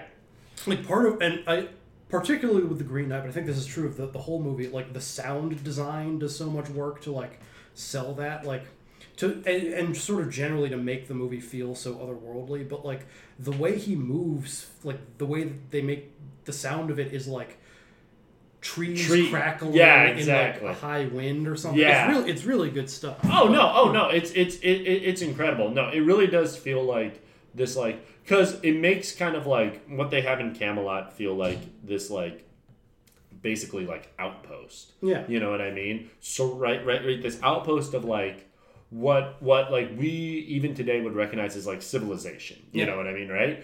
And but completely surrounded by this other world of, like, of magic and nature. As soon as Gawain first leaves the castle, like, he's out on this just desolate heath. It feels like again, like, in part of, like, just this movie making so much out of such a limited budget, just great, like, production location scouting. Like, it's all filmed in Ireland, but, like, beautiful desolate heath that looks like something from another planet. Yeah. You know, the moment he steps out of the gates. Yeah. But also notably, one of the first thing he, you know, sort of passes by on his journey out is these men, you know, cutting down a forest. You know, that, like, the progress of civilization is very closely tied to the destruction or at least sort of mastery over nature.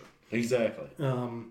Which brings us to back to the sort of, not explicitly enchanted, but feels very enchanted castle. Yeah. Like he literally like stumbles upon it in the woods. It's a place where a castle should not be. Yeah. It's inhabited only by these 3 people. There are no servants, no serfs. No. Yeah, no, nothing. Yeah, a castle has a very specific reason for existing. Right. And this seemingly has none. Yeah. You know what I mean?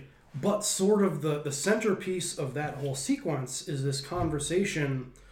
The 3 of them, Gawain, the Lord, and the Lady, and also, the weird old lady blindfolded who might be Morgan Le Fay, who knows. But God knows. This conversation they have this one night where, I don't even really remember how it starts, but it, it sort of it progresses into the Lord talking about, the value of a home, and that, it's this space of, sort of control and order. It's plumb and true, and it keeps out the madness of the outside world, which is really just, sort of setting up the lady giving this kind of bravura monologue about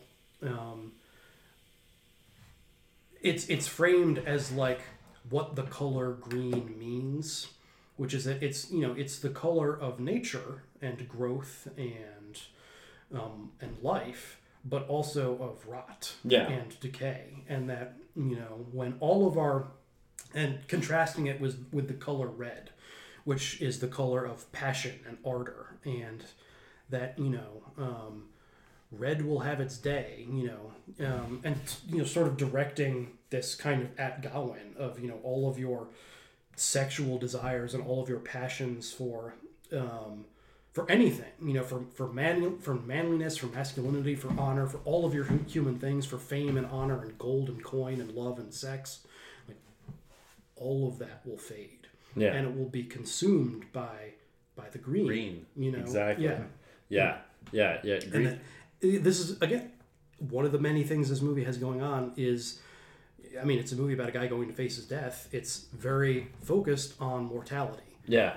But also in this way that's like, there is no real death. There's your death. Yeah. And, in the forest when Gawain is first sort of tied up by the scavengers, there's this moment where he hallucinates himself as a skeleton rotting in the forest.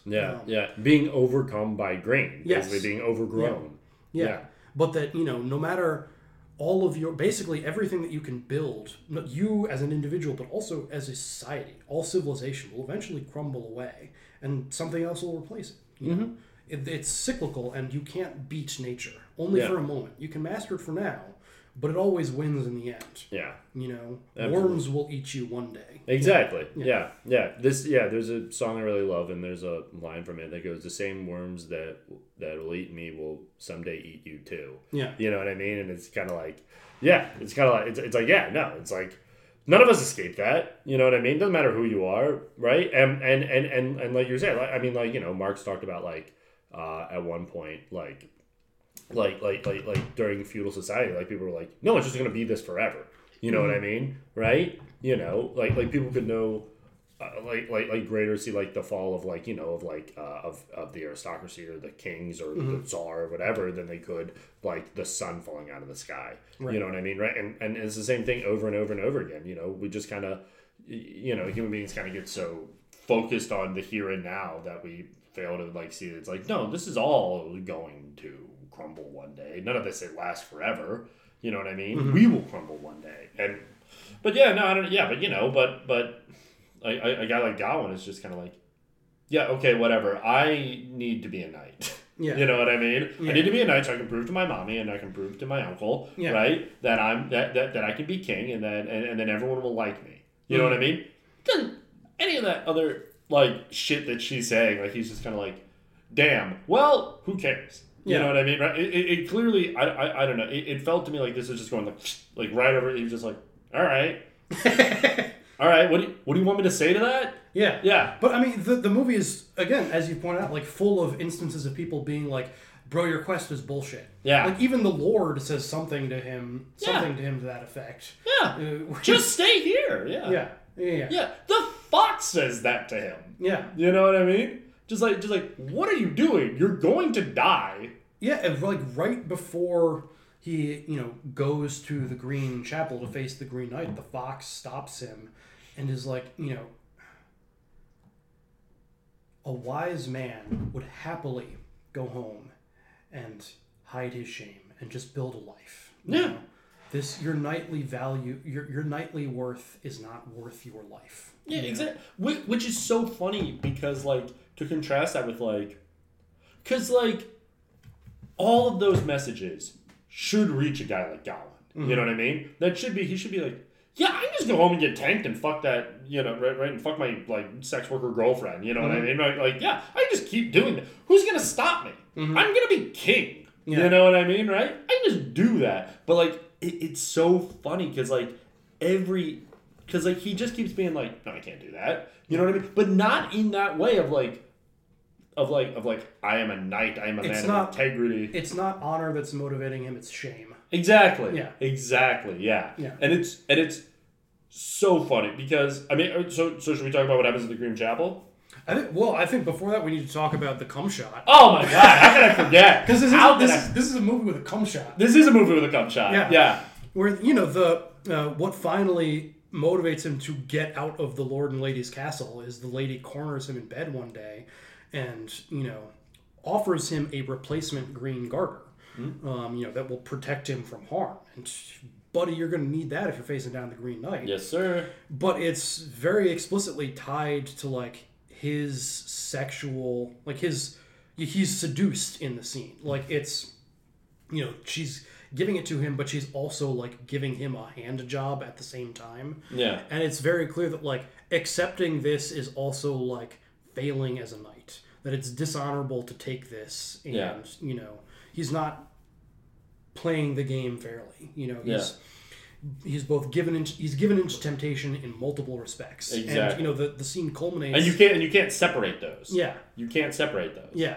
You're given to temptation. That's giving into temptation. Yeah. You're not a knight. Exactly. Like if you cheat at this game, you're not a knight. If you fuck this woman, you're not a knight. Exactly.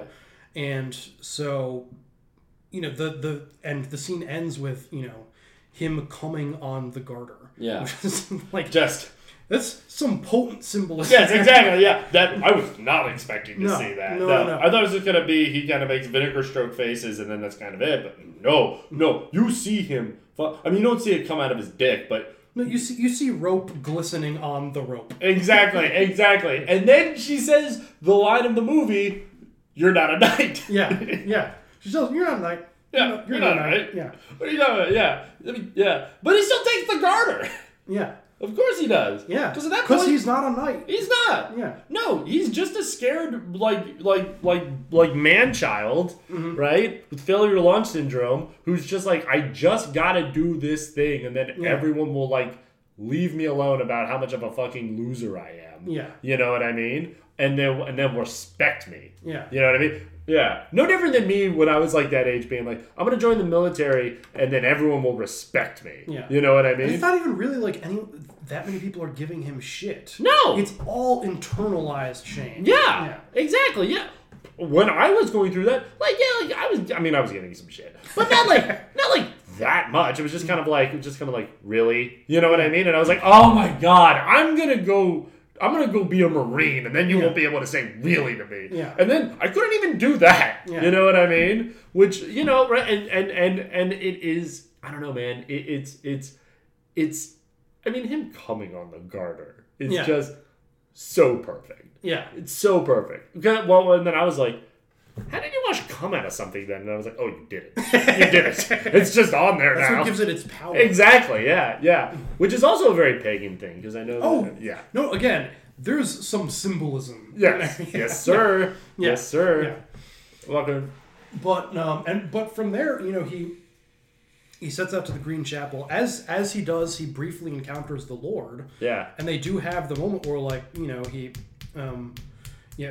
which is, again, something that's lifted out of the original poem, but, really recontextualized here. Where, in the original poem, he's got to give the Lord a kiss each day because he's gotten one from that's what he's won. Yeah. But in the film, it's the Lord saying, I believe you've forgotten to give me something, and Joel Edgerton reaches down and very tenderly gives him a kiss. And it's one of those things that, people have debated how homoerotic the original poem is supposed to be, because clearly there's some stuff going on there, but who knows? we don't really fully understand the attitudes towards homosexuality in the 13th and 14th centuries. Yeah. Like, it's open to debate. Yeah, yeah. But, like, this is played as some sexy shit. Like, it's gay as fuck. Yeah. It's not just like two guys kissing each other is like a joke or something like that. This is a kiss. Yeah. This is like a kiss. Like, if you kissed a woman like that, it's like, wow. Yeah. Okay. Yeah. This, okay. Yeah. This isn't the kiss that Joseph Gordon-Levitt gives Elliot Page in Inception. Nope. It's just like two people with no interest in each other being like, I guess we have to. I guess we're doing this right now. Yeah. No, this is a tender, loving kiss, and then he's like, miss me with that gay shit, and leave. Well, I mean, it's ambiguous. Yeah. He is like, I gotta go. Exactly. Like, he's clearly like had a moment, and like he's having some feelings that he doesn't totally know what to do with. Exactly. Yeah. He's just like, fuck, I am not a knight. I don't know what's going on. I don't know what I am. I have no idea. I'm confused. I'm gonna go die. I'm gonna go die. That'll be better. That'll be better. Yeah. But then he goes and dies. That's it. There's nothing else of note that happens in this movie. No, not one other thing. No. But he goes to the Green Chapel. He's told by the fox, don't do it. But he does it anyway. And he sort of has to sit and wait in the Green Chapel. And like of like all of the many like incredible looking things in the movie, like the Green Chapel is up there. Like, just the way it's lit, like it's it's a chapel like overcome with vines, but like bathed in this like golden light. Yep. It's really it's some good stuff. Yeah, it's like one of those things that like if you found it out in the wild, you'd be like, oh damn. Every Instagram influencer's that's what I was just thinking. Exactly. Yeah. Like that one fucking there's that one like all the Russian ones I'll go to. There's this like the like very blue lake that's like very blue because it's like a chemical dump site. Exactly. Yeah. No, that's so funny. But it is this like beautiful thing out in the woods, like an example of like, something man built that has been overrun by nature. You know what I mean, right? And when he goes, the Green Knight is sleeping, and there's this moment where you're looking at the face of the Green Knight, and it's very subtle. Like, I didn't even really catch it the first time I saw it, and barely the second time. But like, I saw a whole interview where David Lowery described it, so it's in there. It's just hard to catch. But where he was told, Gawain was told earlier by Saint Winifred that the Green Knight was someone that he knows. And again, in the original tale, it's the Lord being controlled by Morgana. But there's a moment when he's sitting there in the Green Chapel watching the knight sleep where the face sort of subtly digitally changes a couple times, where apparently it runs through basically all of the characters in the movie. Where it shows Morgan and the Lord, and I think maybe even Arthur, but I could barely catch it. But like apparently it's in there. But yeah, I thought you were gonna say he was awake and he was just messing with him. No, I didn't catch that. Yeah, that's wild. Yeah. What's it called? Damn, I've forgotten Winifred said that. Does Winifred play? She doesn't play the woman in. Well, no, we'll get to that. She doesn't, but she's styled to look very much like Winifred. But which I don't even totally understand why the implications of that. Yeah. I'm sure there are. But you can pull out a couple. But we'll get into that. Okay, But anyway, so he, finally the Green Knight wakes up and is like, "It's time, buddy." Mm-hmm. And Gawain sort of reluctantly and fearfully takes his knees, ready to receive his blow. Still wearing the garter, notably. The knight goes to like wind up and chop off his head with the axe, and Gawain flinches and like, no, thank you. Yeah. And the knight's like, "Why'd you flinch?" Yeah, which is very funny. Yeah, but I love the sort of the matter of fact nature of the knight, where there's like, I'm just it's just death, man. Yeah. Again, sort of tying back into that idea that we all die and we're all replaced by something. We're all worm food, and green things will grow out of it. And the Green Knight's attitude, without explicitly saying that, just the way he talks really seems to embody that. There's this moment, I don't remember exactly where in the sequence it comes, but Gawain sort of desperately asks him, like, "Is this all there is?" And very dryly, the Green Knight just says, "What else ought there be?" Yeah. Like that. And Gawain doesn't have a fucking answer for that. Yeah. He's like, I didn't think it would go like this. I thought my life would be special somehow. Yeah, and it's like, why? Yeah. Yeah. Yeah. Why should it? Yeah. Yeah. But, and then from there, again, Gawain takes his knees in front of the knight, like just hyperventilating, like not happy about this. Green Knight winds up, and Gawain bolts. Yeah. Which begins this whole long wordless sequence where we see the next years of Gawain's life. And basically what the movie's doing is it does the Last Temptation of Christ ending. Sort of Martin Scorsese's very controversial movie about the life of Jesus that got him. Never saw it. It's very good. Martin Scorsese making a movie about Jesus. You get some good stuff out of it. I'm sure you do. A man who has, the most famously torturous relationships to Catholicism. I was going to say. A pretty good movie about Jesus. I was going to say, I'm sure he has some feelings. Yes, but a movie that, got Martin Scorsese like the Salman Rushdie treatment, like by like Phil Donahue and everything. I don't know specifically who, but he got like death threats. There were bomb threats called into screenings of it. But I think it is a very earnestly Christian movie. Just there are a lot of people who won't take anything that's not pure doctrinaire as anti-Christian. When I think it's honestly one of the most like interesting and what's the word I'm looking for? But like cool. Considerate appreciations of Jesus as as someone who was at least partially a man possible. That ultimately I think does believe in at least the message of like the sort of central message of what his life is supposed to be, where it's this depiction of Jesus who's he's a little bit Gawain-y, where he's not as much as a fuck up, but like very very explicitly frames him as a man. He's also divine, but he's also a man. Who's like insecure and like not totally sure of himself. And, like has real doubts. And the very famous ending of the movie is that he's up on the cross, and is sort of tempted into but gives into his temptation. Says, "God, please spare me from this." And the ending of the movie is then watching him, come down off the cross and live his life as a man. Marries Mary Magdalene, raises a family, sort of goes about his life living, as a man and just having an ordinary, good, decent life. But then at the end of the sequence, Jerusalem is under siege and everyone's about to die. And in that moment, he's like, fuck. And again, begs God, please, I actually do want to be the savior of humanity. Please allow me to do that. And then sort of the movie cuts back to him on the cross and him dying. And it's, sort of this thing that presents an alternate possibility for Jesus, but also ultimately is the story would mean less if that's what it did. But, there are a lot of people who are like, can't do that, can't do that. No. You're going to die. But which is so funny because literally in the fucking garden before he's crucified, he's like, I mean, there has to be another way, right? You know what I mean? It doesn't really. I don't have to get crucified, right? Yeah. Like that is part of the fucking doctrine. Is that he was afraid to be crucified? Right. What are you? Literally. Father, why have you forsaken me? Right. What are you? Come on.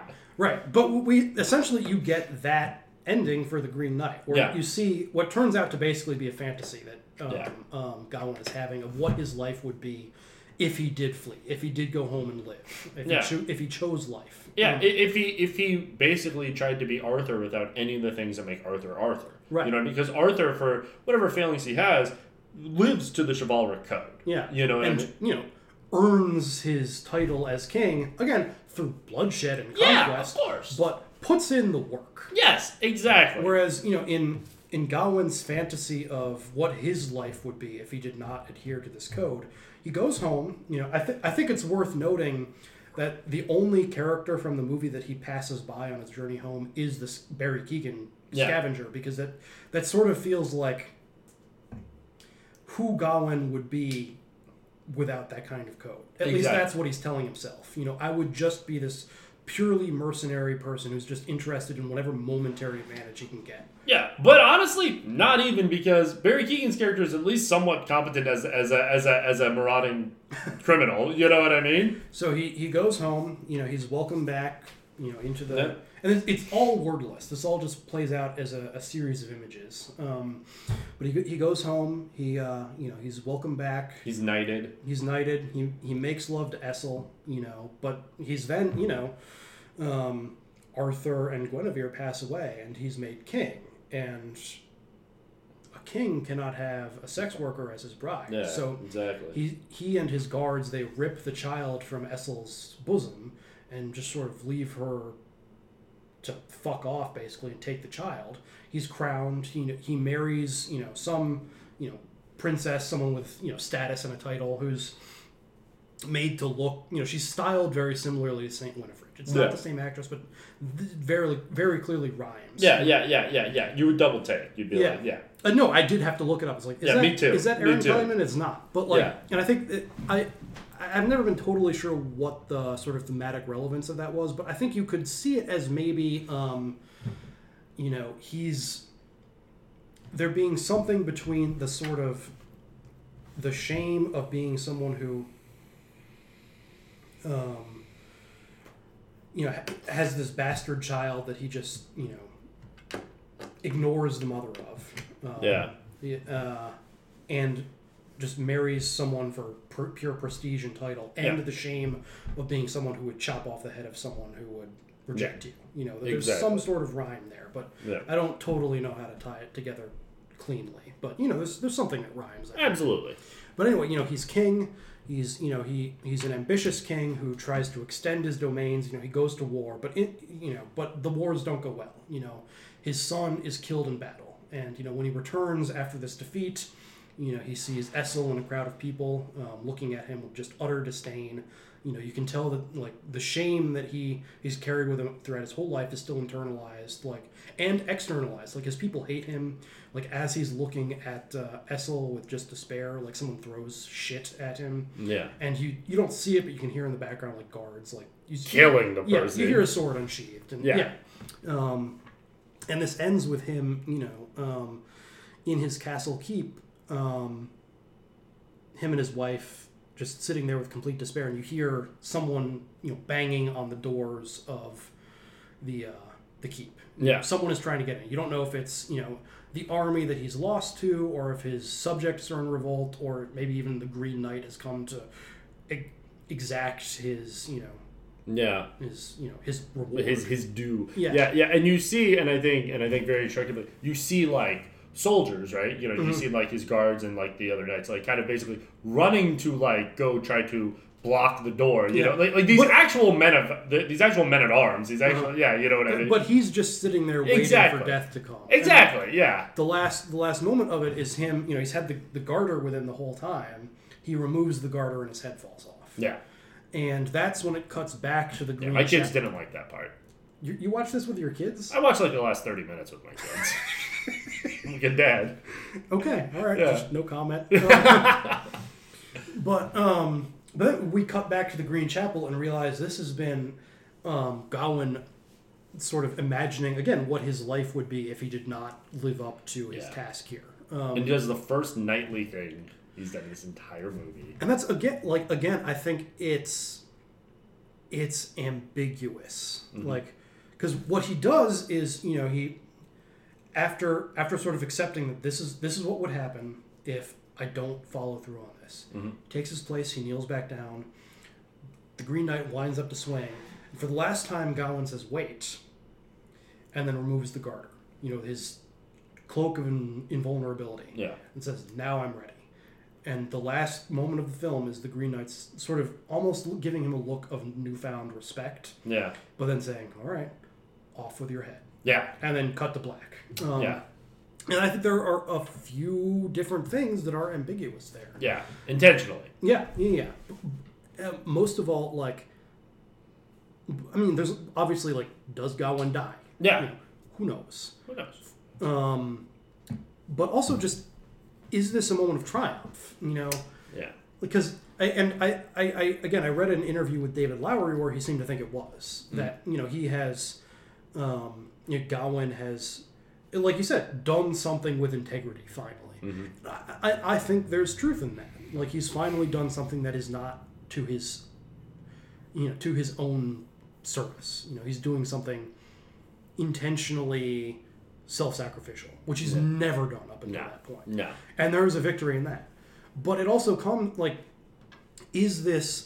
does that come at the cost of him basically selling himself on some bullshit. Yeah. You know, are those his only alternatives? To either be the evil king or be dead? Like, yeah. Is there a middle way that he's, you know, ignoring because he's so hyper focused on this code? Yeah. That is, again, built on brutality and exploitation Yeah. and deforestation and everything else. Yeah. It is not like a code of pure moral goodness and honor. It is a code of first off, to basically, you know, keep this caste system in place, right? And keep the subjugation of the majority of the people, of course, right? But also, you know, to basically make these you know, killers feel a little better about themselves. Right. You know what I mean? Right? Kind of like what we do, you know what I mean? Right? You know, hey, you killed a whole bunch of people. Here's a ribbon with a little bit of metal at the end. Yeah. Good, which says, good job doing that thing that, like, if you did in any other context in our society, we would kill you for it. You know what I mean? You would be rightfully ostracized. Mm-hmm. But in this context, because we need you to do it in this context, good on ya. You know? Right, and I mean, even that's complicated because, like, I don't know. I mean, I couldn't do a lot of the things people get ribbons for, even if they do involve mass murder a lot of the time. I could. No. But I know what you mean. There is valor.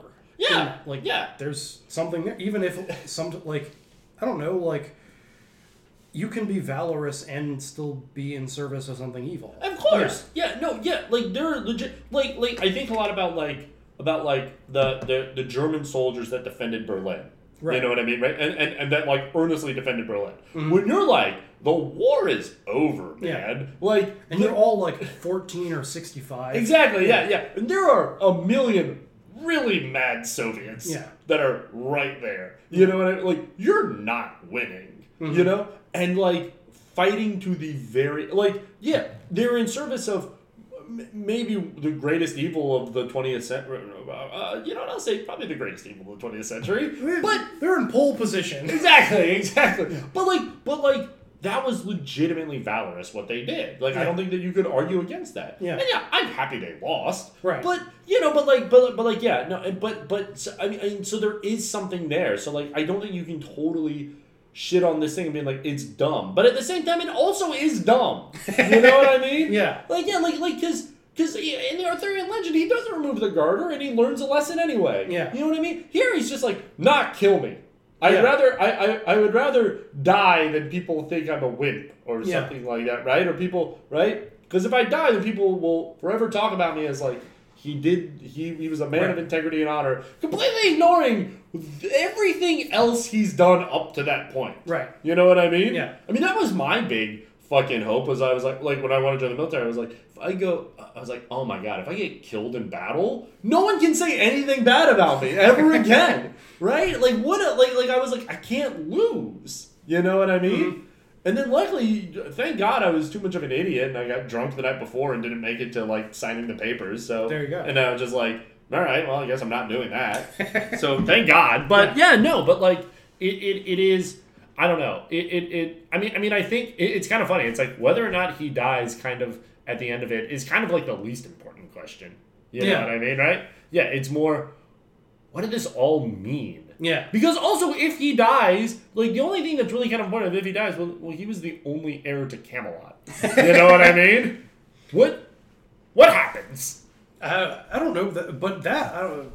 Who cares? Yeah, exactly. Yeah. Who cares? Yeah. No, I mean, there's a reason it's called the Mode of Arthur. Yeah, he doesn't end up well for him. Yeah. What's it he called? defeats Morgan Le Fay. I've seen Excalibur. Yeah. French win.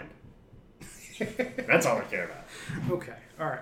What's it called? Man. But yeah, I mean, I think the good ending for him is whatever he needs to do to get there is he goes home and just has a life with Essel. Yeah. You know, but I don't know if that is an option that is available to him. Like, not that it's impossible, but it might be impossible for him. He doesn't have enough humility. Who he is in this social context, like, I don't know if he's capable of navigating that. Like, maybe someday, but, like, you know, he doesn't have a someday. He's got right now, you know? What? I glanced at my phone for a second. We went out last night and had Korean barbecue, and I glanced at my phone for a second, and it's just Mike just texted, "I woke up in a sweat." That's so cool.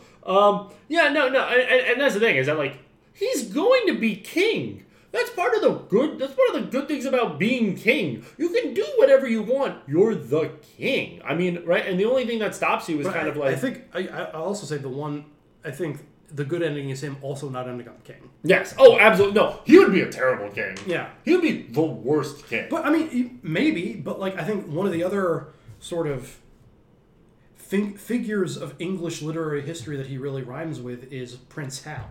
Mm-hmm. The sort of from Shakespeare's Henry IV, Henry V cycle, where you have this, this prince who will eventually be Henry V and lead England to one of its greatest military victories over its greatest, at least at that time, military rival, the French at Agincourt, in Henry V. But there's sort of two plays earlier in the cycle, in Henry IV parts 1 and 2, where he's just the son of the king and like a prototypical fail son. Exactly. Like the whole plays are about him just hanging out with Falstaff, like getting drunk, fucking whores, and like committing low-level larceny. Yeah. Until eventually his father dies and he's like, oh shit, I'm king now. I gotta be real. Yeah, You know? But then he does that. Right. Yeah. And that's the difference between him and God. When Prince Hal is thrust into a position where, oh my God, England is counting on me. Right. You know what I mean? He pulls his shit together, right? And he becomes Henry V. Yeah. Right? He's no longer Hal, he's Henry V. Yeah. You know what I mean? And I think and those plays also kind of question a little bit like how much is any of this worth it? Because one of my favorite scenes in all of Shakespeare is the scene in Henry V where right on the eve of Agincourt, Henry goes, in disguise amongst the soldiers and just kind of talks to them about, not as the king, but just as someone they think is another commoner, like, what do you think about all this? And kind of gets into this argument with another soldier who's like, what the fuck do I care whether or not England or France controls Agincourt? Yeah. I'm a farmer. That has nothing to fucking do with me. I'm going to die over this shit. Yeah. And Henry doesn't really have a good answer other than for the glory of England. Yeah, exactly. Yeah, and that's it. Yeah. You know what I mean, right? But it's kind of like that's but and I think like that character like while raising that up, the character doesn't desert. The character's just like but that's what we do. I mean this sucks, but like that's what I'm supposed to do. I mean, I could die on the field of battle, or I could die by the hangman for deserting. Exactly. Yeah, I might as well try to maybe I get a little bit of gold out of this. Yeah. Who knows? You know what I mean, right? And but it is that I love Henry V so much.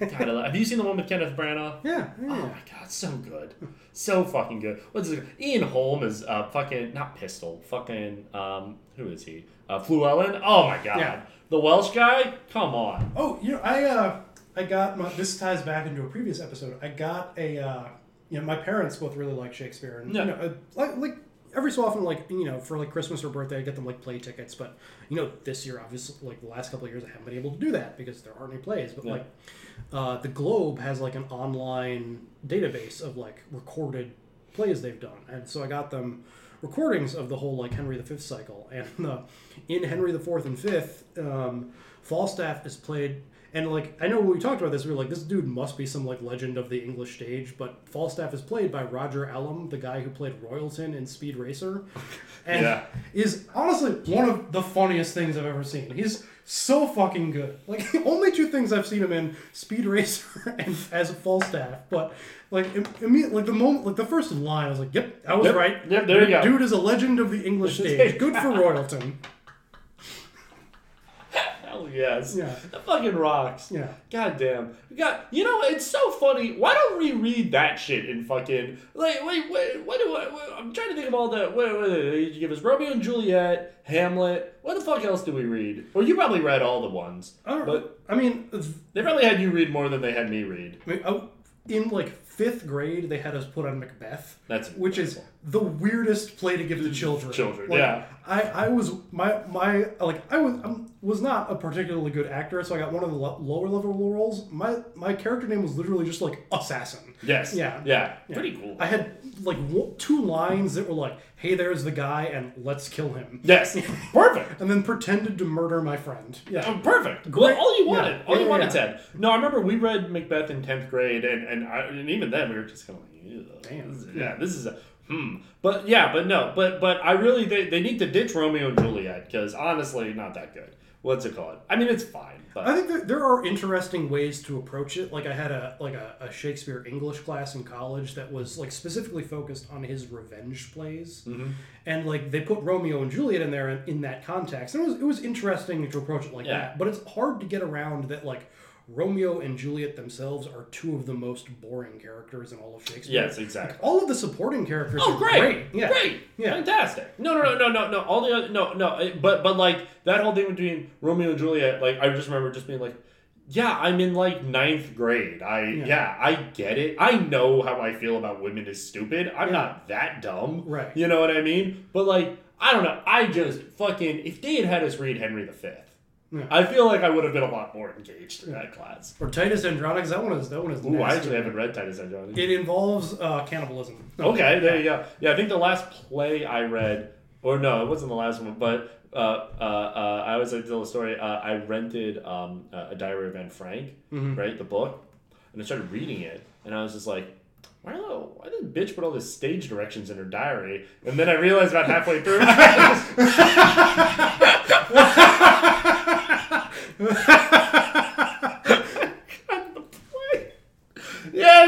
was like, oh, I know how it ends, so I just returned it. Yeah. All right. Well, I think on that note, we've said all there is to say. Yeah, I called Anne Frank a bitch. Yeah, there you go. About David Lowery's The Green Knight. Anyway, let's take a brief break and then we'll come back to talk Space Jam. Yes.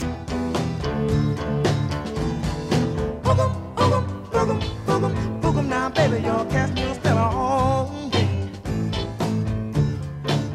I say boogum now, baby, you're casting your spell on me. You got me doing funny things like a clown. Just look at me. When you wear your high-hole boots with your hip hugger suit, it's alright. You're out of sight. And you wear that cute mini skirt with your brother's sloppy shirt. I admit it, girl, that I can dig it. Alright, well, so I guess it's time. What if we talk about this for longer than we talked about? I don't think so. Yeah. Who knows? But yeah. I think there legitimately is a little bit of context to give for this. Oh, absolutely. But anyway, we should actually intro it. Yes. So we're now going to discuss from the falling far, far, far from the heights of the Green Knight to the depths of hell to discuss Warner Brothers' Space Jam: A New Legacy from also 2021, directed by Malcolm D. Lee. Oh, the Malcolm D. Lee? He's actually made some okay movies. I haven't seen. I think the only one I've seen was Girls Trip, which is like an okay, like kind of raunchy comedy, but you know, it was pretty good.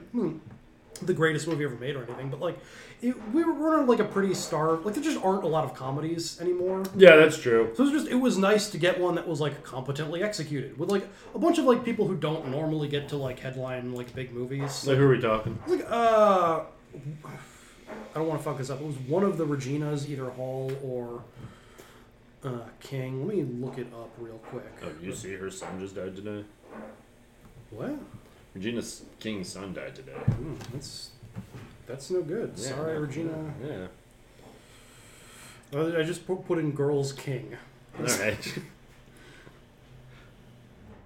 Yeah, Girls Trip. Okay. Yeah, Regina Hall. Okay. Yeah. Which one's Regina Hall? She's the one that's in Girls Trip. She's the one in the Scary Movie movies. Oh yeah. She like is like, you know, she's a good comedic actress. Yeah, but those also movies were like a bunch of like talented people like kind of got like, you know, like they should be doing a little better than that. Like what's the the blonde woman's name? Anna Faris. Anna Faris. Like, she's pretty funny. Like, but she never really got, like, much of a career out. No. A bunch of, like, a few bad romantic comedies and, like, Scary Movie. Like, Yeah. She's good in Scary Movie, but, like... I mean, no, she's a good actress. Regina Hall's a good actress. But they're in that cast of, like, I would say their bread and butter was, like, comedic actress women who just, like, kind of was like, all right, it's 2008 now, goodbye. Yeah, the industry has never really taken a whole lot of interest in funny women. Yeah. Oh, yes. Yeah. No, absolutely not. No. Anyway, that's just to say this is a really bad movie for Malcolm D. Lee, but, like, he's a guy who's made some okay stuff. Yeah. But apparently, from what I've heard, has zero interest in the Looney Tunes. Yeah. Which you can feel here. But anyway, what I was trying to build to was roll that trailer. We should have had Tarantino do it. Roll the trailer. Roll the trailer.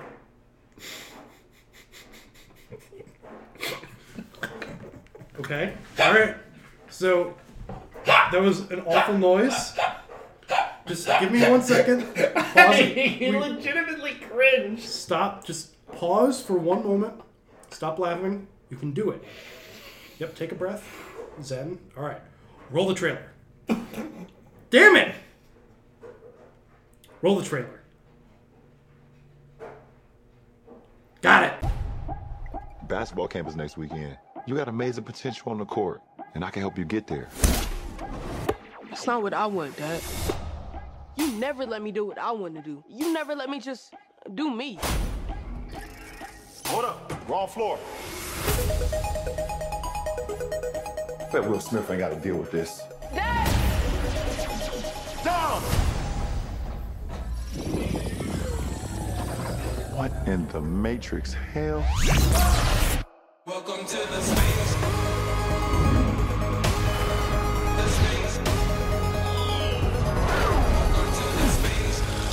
Welcome, King James. I am the king of this domain. This is the serververse. What'd you do to my son? Where's Dom? The only way you're getting your son back is if you and I play a little basketball. Pete, send this clown to the rejects. Wait.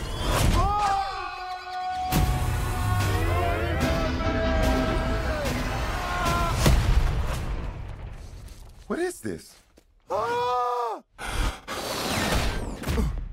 I'm a cartoon? Meh. What's up, Doc? I need to assemble an elite team to help get my son back. I know what you're looking for. A dream team. Ma'am, shoot the ball. Let's try that again, shall we?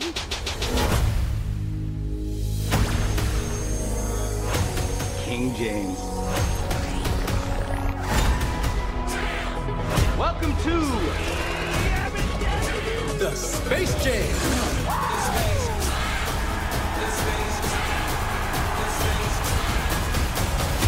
Introducing the Goon Squad.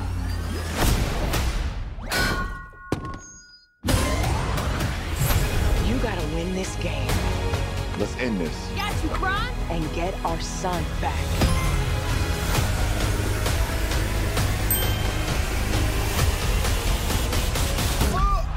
Yikes. Classic. Welcome to the Space Jam. I'm going old school on his butt.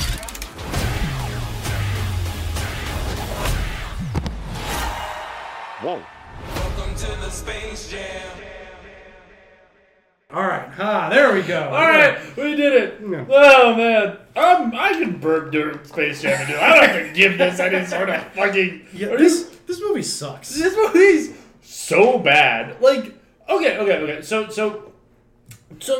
we're early 90s babies, and you know, and did you see the original Space Jam around the time it came out? Yeah, I watched it a bunch of times. Yeah, me too. It is a movie that I have nostalgia for. Absolutely. Let me say this. The original Space Jam, also bad. Yes. Also bad. Not a good movie. Like, no. I remember, like, when this movie came out, talking to, like, a few people I respect, and people who were, like, a few years older than me, too, so it was a little weird they had this level of nostalgia for it, but being like, we need to, like... They were talking about how they needed to, like, rewatch the original Space Jam to prepare before seeing this one. Yeah. Man, I think you've got it. Yeah. I don't think there are going to be a lot of textual surprises. Mm-hmm. You know? Yeah, I rewatched the original Space Jam after watching this because I was like, wait, was it that bad? No, it's not. It's not. It is a bad movie. It is deeply cynical. You know. Yeah. And I don't think you can get to this kind of cynical without like stopping at the original's kind of cynical first. Yeah.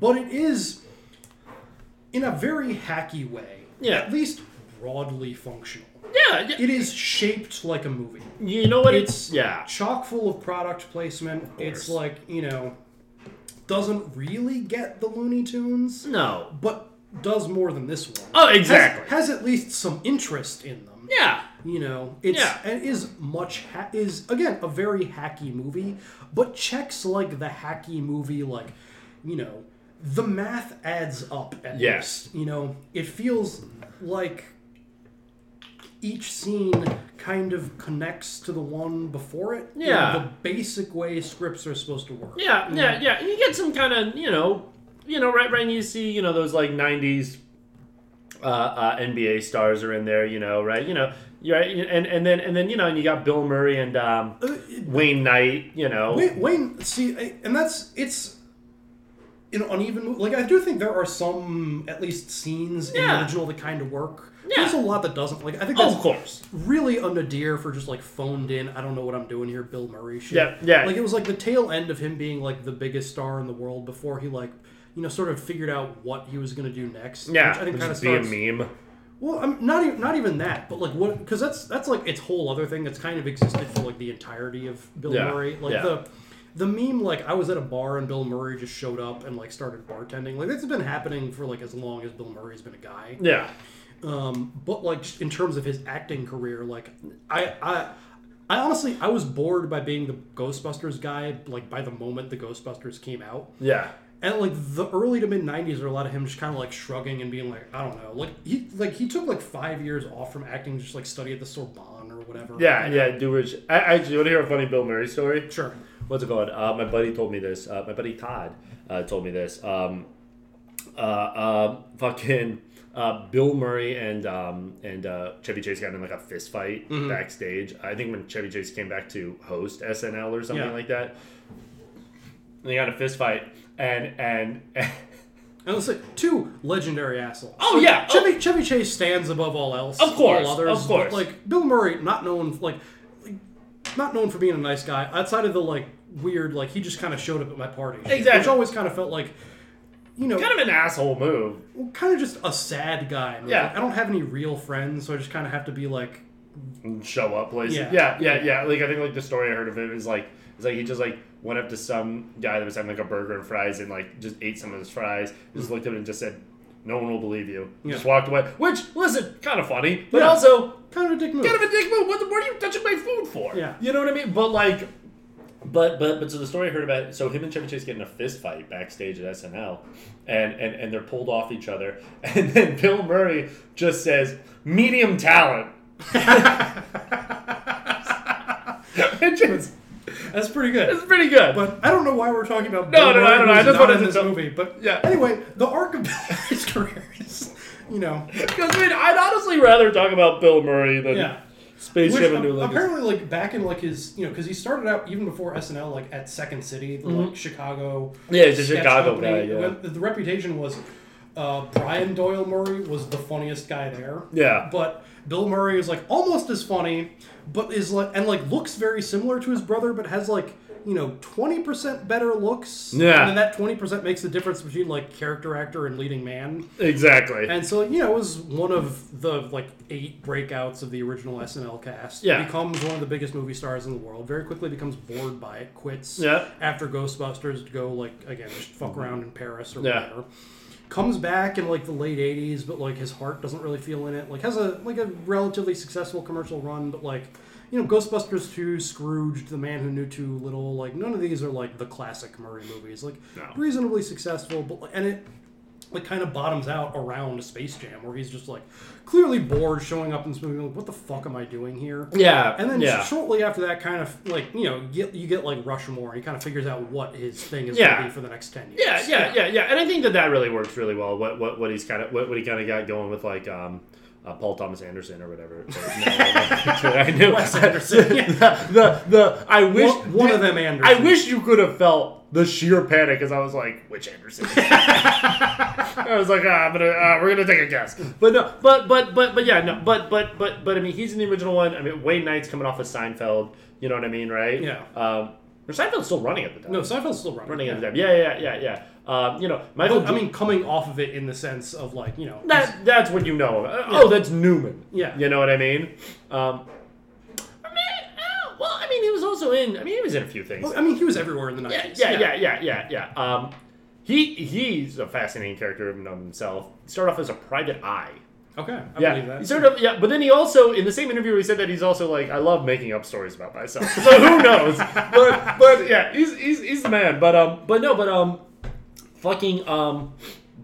So you got them. You got all the NBA stars, right? You got fucking and then Michael Jordan. Just like, look, he's not an actor. Well, he's not. But I have. This is the only thing I've seen LeBron in. So just to compare their acting talents, I have heard LeBron, who's been in other movies, like he was in Trainwreck, the Judd Apatow movie with Bill Hader and Amy Schumer. Yeah, I have heard from people he was actually pretty good in that.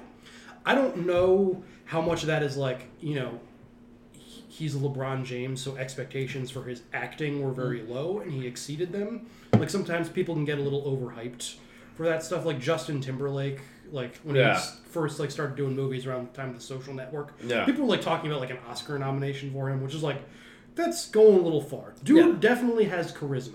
Yeah. But, like, and he was really good in The Social Network. But, like, pretty limited range. Yeah. There's you can get a lot of places with charisma, but there is like an extra, because it is a legitimate.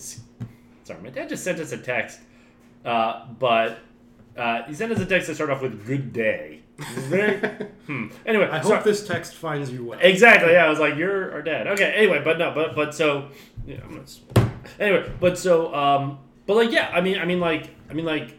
There is that extra, because it is a skill, right? It's something you have to learn how to do. And like, you can have natural talent, but like natural talent only brings you so far. It needs to be honed into a craft, right? Yeah. And that's what we see with like great actors, you know what I mean? And LeBron. So here's what I will say. I think that both, if LeBron has been good in other stuff, you don't feel it here. He's very bad in this. Michael Jordan, also not a great actor. No. What I will say, and I think this sort of generally applies to the two Space Jams, which again, I think are both bad movies, but A New Legacy, the LeBron James one. From clearly the worst. Significantly worse. Yeah. But both him and Jordan are not great actors, at least in these two movies. Jordan has a screen presence that, at least in Space Jam, and I think also kind of generally, not having seen a lot of LeBron's other non-NBA work, that I think is a little more compelling than James. Both very wooden, awkward performers in a lot of ways, but Jordan doesn't really seem to give a fuck whether you like him. Yeah. Which has always been Jordan's thing. Yes. I mean, don't get me wrong, the dude very clearly, like, is very interested in crafting a legacy. Absolutely. I mean, you don't make a movie with the Looney Tunes unless you're interested in brand management. Absolutely. Yeah. But it's not, like, it doesn't seem so desperate to be liked. Yeah. It's a little different. It's more, it feels a little, almost kind of like he's doming us. Yeah. He already knows he's the best and is just kind of stunting on you a little bit. Yeah. And there's a level of confidence in that like also allows him to be a little more interesting. You know? Like, he is willing to look a little bit like a fool in Space Jam in a way LeBron isn't. You know what's so funny? You know what I think it is? I mean, one of the main differences between them, man, because they're both like, the argument I think, is until another contender arises. But I mean, the big argument now is Jordan or LeBron. Who's better? Right. You know what I mean? Right? I mean, we've been in arguments where people have argued that. You know what I mean? Like that's a legitimate argument between the two, like that people are having and have been having for LeBron's basically whole career. The difference, though, one of the differences in them when it comes to something like this is that Jordan is pre-social media, LeBron isn't. Right? LeBron is very active on social media. Yes. You know what I mean, right? Like he has a big social media presence, right? And basically that sort of brand management and legacy management looks very different today. Yes. Than it did back then. You know what I mean? Back then it looked like, going on Space Jam, Air Jordans, you know what I mean? Stuff like that. Now, LeBron, he has, there are LeBrons and everything like that, right? But it's also this, it's a much more, like intimate, yes, exactly. At least in a phony kind of way. Yeah, exactly. Like Jordan could social media. His whole brand was he played basketball, he had a shoe line, and appears in a few ads. Yeah, and then this movie, like there's a level of distance to that. It's limited enough that you can manage it pretty. Or you don't really have to give a whole lot of yourself for any of that. Yeah. Like LeBron, if you're posting on Instagram every day, it's a fake level of intimacy, but it's a kind of faux intimacy that requires a level of, again, very carefully managed personal disclosure at all times. You have to create like a daily personality. Yeah. What do they call that? Parasocial relationship. Yeah. Whereas Jordan can, he can show up for his Hanes ad every few months and then go gamble and, do whatever Michael Jordan does. Get his dad killed. Yeah, exactly, yeah. But, and I think the other thing is, and this, like, their position in history is different. I think LeBron's is more insecure than Jordan's. And this, because my perception of Jordan, at least, and this might be colored by the fact that I was a kid when Jordan was playing and didn't have as much knowledge of basketball history, but it seemed to me pretty definitive at the time that Michael Jordan was accepted as the greatest ever. Exactly. There obviously had been people in the past who were also great, but that he was, he just arrived, was like, that's it. That's it. I'm the best. Greatest ever. No one has ever been this dominant. Yeah, exactly. Yeah. And I think also, playing for like, the one, the 90s Bulls. Yeah. You know what I mean? Right? And that, the only reason someone else won a title in his unbroken run was because he left for another sport. Yes, exactly. Yeah. He was so good that he was like, let me see how I do in baseball. You know what I mean? Yeah, whereas LeBron, his position has always been more insecure. That he's had to live in Jordan's legacy. Where, Jordan didn't have to live in anyone's legacy. No. He was, he just arrived. Yeah. I'm Jordan. Yeah. No one can touch me. The only people that were saying, like, like, Larry Bird is better, we're saying it for very specific reasons or something like that. You know what I mean? Right. Like, no, but and I think that, we might be biased because we were like when my first memories of basketball, that weren't like the Terps. He also had the good fortune to arrive at the moment basketball was kind of dying. Yeah, well, was arriving. Oh, arriving. Yeah. That's what. Yeah, when it was on the upswing. Yeah, but it was like the history of basketball prior to him is it was much more of a niche sport. Yeah, and his arrival was kind of what blew it up into the the sort of top level sport it is now. Exactly. Yeah. Making it a first national and an international phenom. Right. And LeBron has had to at all times consciously define himself against Jordan, while also never, at least not never, because the Heat are their own thing, but a lot of the time playing for teams that were not as dominant beyond him. Yeah. That the Bulls. And you can get into all sorts of I'm not actually interested in arguing about which one of them is greater.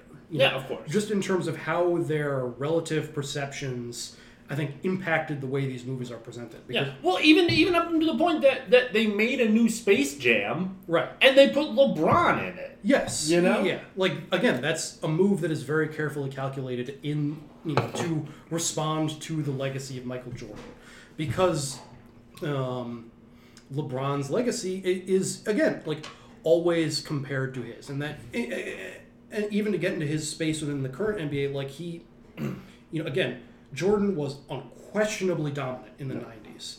LeBron has, like, lost as many finals as he's won. Yeah. You know, he's won a bunch, but like his record of going to the finals was unbroken for I don't remember how many years, but a long time. Yeah, a long ass time. But like struggled more in them, you know, because he wasn't on the best team of the Warriors are one of, you know, at least the, you know, Warriors at their peak were arguably the greatest basketball team ever assembled. Like, we're doing something that reinvented the sport. Mm-hmm. And LeBron was standing in opposition to them. He had to overcome them. Rather than being on the best team and defining it, he was up against them with a team that was, you know, not as good. It was basically him. Not that there weren't other good players on the team. Kyrie is also a great player.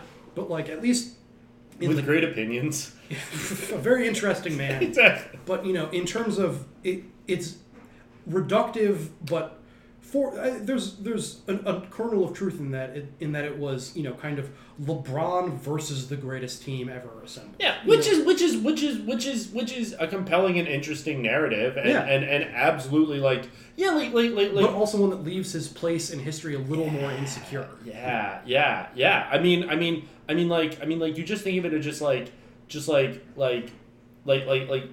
that Red Bulls jersey with the 23 on the back. You know what like that, right? And all the guys around it, like that team was such a like that. I mean, that was I have like a greater memory of that than I do of the fucking Wizards. You know what I mean? Almost. You know what I mean? From that same era. Yeah. A team that I saw play a lot. Mm-hmm. You know what I mean? Like when I think of 90s NBA, I don't think of the Wizards. I think of the fucking Bulls. Yeah. Obviously. But all of that relates to the two movies and their two... I want to bring it back to the movies, but I think that is necessary context because what you get in the original Space Jam is Michael Jordan, who is confident enough and secure enough that he's able to make fun of himself a little bit. Yeah. Like, it doesn't... You know, his place in history, because when's the original one? Is it 96? So the original comes out, he decides to make it at the end of his baseball career. Yeah. So that it's filmed before he has returned to the NBA. I think by the time it comes out, he was back in the NBA, might have even won another title. Yeah. Like, it came out very much as a victory lap. Mm-hmm. But like came at this moment where like kind of a low point for him. Professionally, but they work that into the movie a little bit. They do, which I think actually works really well. And that's what I'm saying. Like, the movie is able to create an arc out of that, and Jordan is willing to be humiliated a little bit. Like the scenes of him playing baseball are him sucking ass. Yeah, like he's worse in the movie than he was in real life.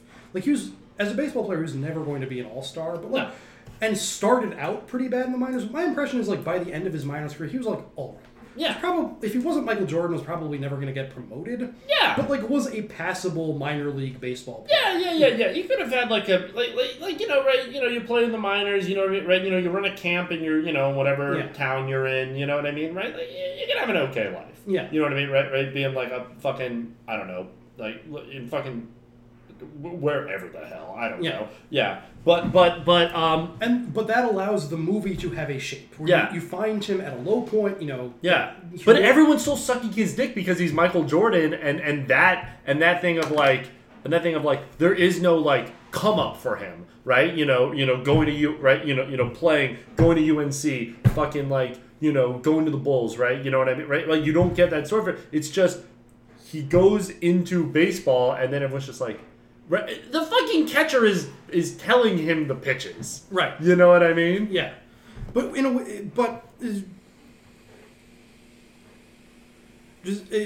beginning with that moment of humility allows him to have a character arc. Yes. You know, that mirrors the arc of his career. You know, it's basic hacky shit, but they at least bother to do the basic hacky shit. If you start at a low point, you end at a high point. You know, exactly. The character has a journey. Yeah. You know, they do the work of like making the whole cartoon basketball plot at least make basic sense. Yeah. You know, the Monstars want to turn the Looney Tunes into slaves. They wager on a basketball game. Like, they put in the work to like, you know, and they go through enough of the details of like the Looney Tunes like doing their Looney Tune thing and tricking the Monstars into thinking like there's a rule book and they have to, you know, if they have to wager on it. Like, you know, doing a classic Bugs Bunny trick, like inventing some complication and like tricking the Monstars as if they're Elmer Fudd into believing this is a real rule. Exactly. They do the actual Looney Tunes thing. Again, it's basic hacky shit, but they do the basic hacky shit to make the plot make sense. Yes. New Legacy does none of that. Like, no. LeBron is at a high point. Yes. At the beginning, yeah. Yeah. Like, it's not even that he's at a high point, it's that he's never at a low point. Yes. Like, exactly. Like, compare the way the two movies open. They both open with the two stars as kids. And in the originals, you know, Michael Jordan is just shooting hoops in the backyard, you know, with an actor playing his dad, who everyone knows is just murdered, so that gives it a little bit extra weight. But it's his dad encouraging him, like, yeah, man, shoot some hoops. You get good at that. Like, it's fatherly encouragement of a son, like, who has a dream. But it's not like, son, you're the best basketball player who ever lived. It's, son, I love you, and, you know, here's some pointers as a dad. It's a relatable thing. Yeah. My dad's showing me how to play a sport. Exactly. Everyone's done it. Everyone's done it. In the new Space Jam, it's Avon Barksdale telling LeBron James, listen, kid, you're the best basketball player in the world. Yeah. You need to stick to this at all costs. No distractions, no video games. You're the best. If you do this, you will save your family. If you don't, you won't. And, like, obviously that also has resonances in LeBron James' actual life, you know, where his whole story is he came from nothing and built a whole thing. Exactly, yeah. It's still weirder to have a scene of someone telling a kid they're the basketball messiah. Exactly. It doesn't feel as relatable. Yeah. He's playing on his Game Boy and he's like, you gotta knock that shit off. You have to focus on basketball or your mother's going to die in poverty. The movie's whole characterization of LeBron feels insecure. Yeah. In a way that like makes him very... It's like insecure in the way of an insecure person who tells you all the time that they're the best. Yes. Which is very... But like also... overcorrects in places to like try and give him an arc, but in a way that makes it worse because his whole arc is about what a shitty dad he is. Yeah. But in a way that like goes way over the line into just unrelatable, irredeemable. Yeah. Like, no dad would do this. Yeah, like the way overly complicated plot, like which makes very little sense, but involves his kid being like a genius level video game designer who's like found a way to like the old story about, you know, people back in the day believing cameras would steal their souls. Yeah. Like, LeBron James's kid has found a way to actually do that. Exactly. Yeah. At like 10. Maybe 15. Exactly. Yeah. And LeBron James Sr. being like, this is a dead end, kid. You gotta start playing basketball. That's the only thing that counts. I don't care that you have found a way to subvert reality and like allow people to actually step physically into the metaverse. It's a waste of time. You gotta do my thing, bitch. Yeah, exactly. Yeah. Don't you know how easy it was for me to become one of the greatest basketball players to ever do it? Yeah. You just get like, and it's also like, right, and it's almost like, because like you look around and it's like, Dad, we live in a mansion in LA. Like, what are you talking? Like, we're not in like dire straits in Akron. You know what I mean? Right? You know what I mean? Like, I'm going to be fine. I'm LeBron James's son. I'm gonna be fine. Yeah. Can I just do this thing that I like and I'm incredibly good at? It's like, no, basketball. Basketball is the only thing. Yeah, and I mean, again, like, just sort of comparing it to the original, after that opening scene of them as children, they both go into an opening credit sequence that sort of, you know, just has highlights of their career. Yeah. And one of the just simplest, stupidest, like, own goals this movie commits is not using the credits song from the original, just because it's such a fucking banger. It is! Slam! And welcome to the jam! Yeah, what did they use? I don't know. It's another original song, like, couldn't tell you. Don't remember it. Already saw this movie a few days ago, have already forgotten it. Oh, yeah. No. It both those opening credit sequences, end with them, hoisting a finals trophy, like them in triumph. But from there, the original goes into him playing baseball and fucking up. Him playing basketball. Have you seen basketball? I have not. That should go on your list. Oh, that's... Hold on. Keep talking. I'm adding that right now. But again, the original goes from that moment of triumph to like, okay, now we have to actually start the plot. So we're going to go transition immediately into him like playing baseball. Like we gotta get him to a low point.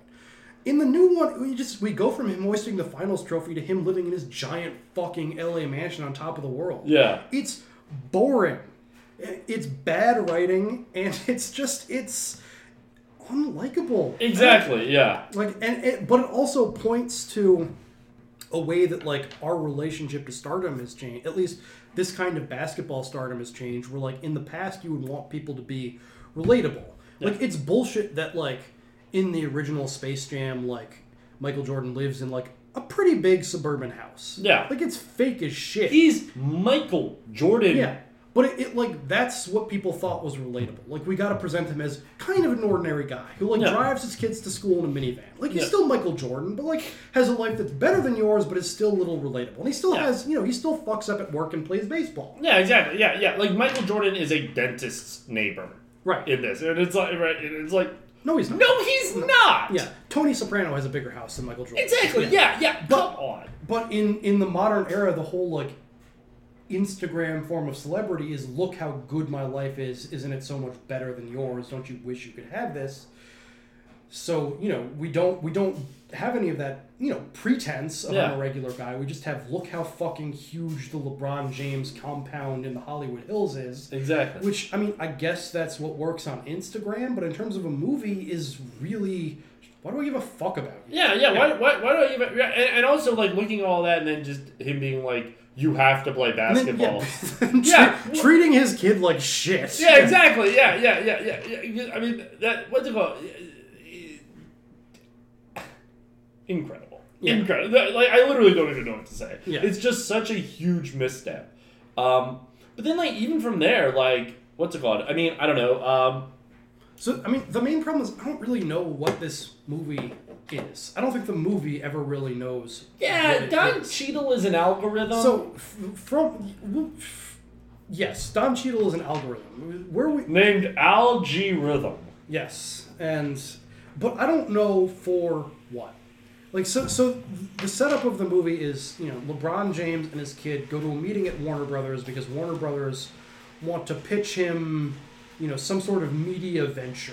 Yeah. And they go there and, they sit down with Sarah Silverman and Academy Award nominee Stephen Yeun to hear Warner Brothers pitch. And they're like, we don't have a pitch. The algorithm has a pitch. I don't know what the people who wrote the movie think an algorithm is. I don't know that they know what it is. But they think it's magic. Yes, it's computer magic. They think it's magic. Yeah. Because John Cheadle is basically playing the architect from The Matrix. Yeah. But, like, if he was a Hollywood producer. Yeah. And, like, he gives this whole pitch about Warner 3000.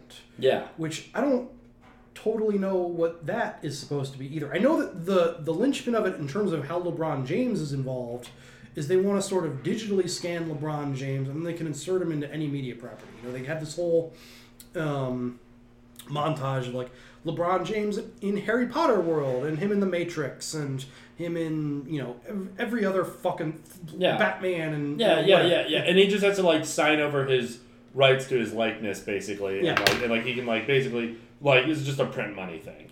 Right. But I still don't know exactly what Warner 3000 is. Is it the technology that allows them to scan people? Is it supposed to be like HBO Go? Rob, would you believe I immediately was like, don't care. Yeah. Show me the Looney Tunes. The movie also does not care. No. But then LeBron James is like, no, this seems dumb. Which, you know what? Fair point, LeBron. Yes. Yeah, but okay, so this is one of my fundamental problems with the movie, and I think this is a problem with a lot of stuff in Hollywood right now, where basically, Algorithm is pitching the premise of the movie, which is just LeBron James is going to interact with a bunch of Warner Brothers properties, basically as an exercise in Warner Brothers brand management. You know, we want to remind everyone all of the great properties Warner Brothers has so that you'll subscribe to HBO Go and will watch, you know, Game of Thrones and everything and just be really, you know, proud of the Warner Brothers brand and realize it's the greatest brand out there, you know, so that we can synergize and monetize and whatever, you know, because everyone wants to be Disney now. You know, everyone's very jealous of the fact that Disney has a very clear and recognizable brand. It'll get people to sign up for Disney Plus and, you know, whatever, go to their theme parks, and which, I mean, Disney has because Disney makes like one kind of movie. Yes, you know? Exactly. And, you know, like, yes, like Marvel and Star Wars and all of that are also Disney, but like they're all kid shit. Disney makes kid shit exclusively, so it has, you know, a slightly multifaceted but pretty narrowly targeted brand. Yeah, I want to see some people getting brutally killed on screen. I don't go to Disney Plus. The reason people don't know what is and is not a Warner Brothers property is because Warner Brothers makes all kinds of movies. Exactly. It makes Space Jam, and it also makes Fury Road. Exactly. You know? Yeah, which is fine. Like that's how most movie theaters or movie theaters, you know, like but like movie company, you know. I mean, that is how most movie studios have traditionally operated. Movie studios. You know, they want to hit all possible demographics. Yeah, exactly. But now, when the most valuable thing anything can have is a brand, so that you can, you know, cross over properties and get people. You know, you want people to subscribe to your proprietary streaming service. Mm-hmm. So they're giving you $20 every month reliably. But also, you know, buying your toys and your T-shirts and going to your theme park and whatever. You know, again, the most valuable thing right now is just having a recognizable brand. So having something that hits all demographics is not as valuable as having something that just people know. Yeah, you know? exactly. So this movie is kind of set up as basically just a big advertisement for all of Warner Brothers IP. Yeah. And that's Algorithm's pitch of, you know, you can be in all of our IP because all of our IP is more valuable if you bring your IP and cross it over with it. Exactly. And LeBron James says that's stupid. Yeah. To the premise of the movie. Yes. Yeah. Yes. Exactly. Which is something that is increasingly common of, you know, movies lampshading. You know, commenting on themselves and saying, yes, we know, this is a little dumb, it's a little silly, but it's all in good fun. Aren't you laughing with us? And I fucking hate it.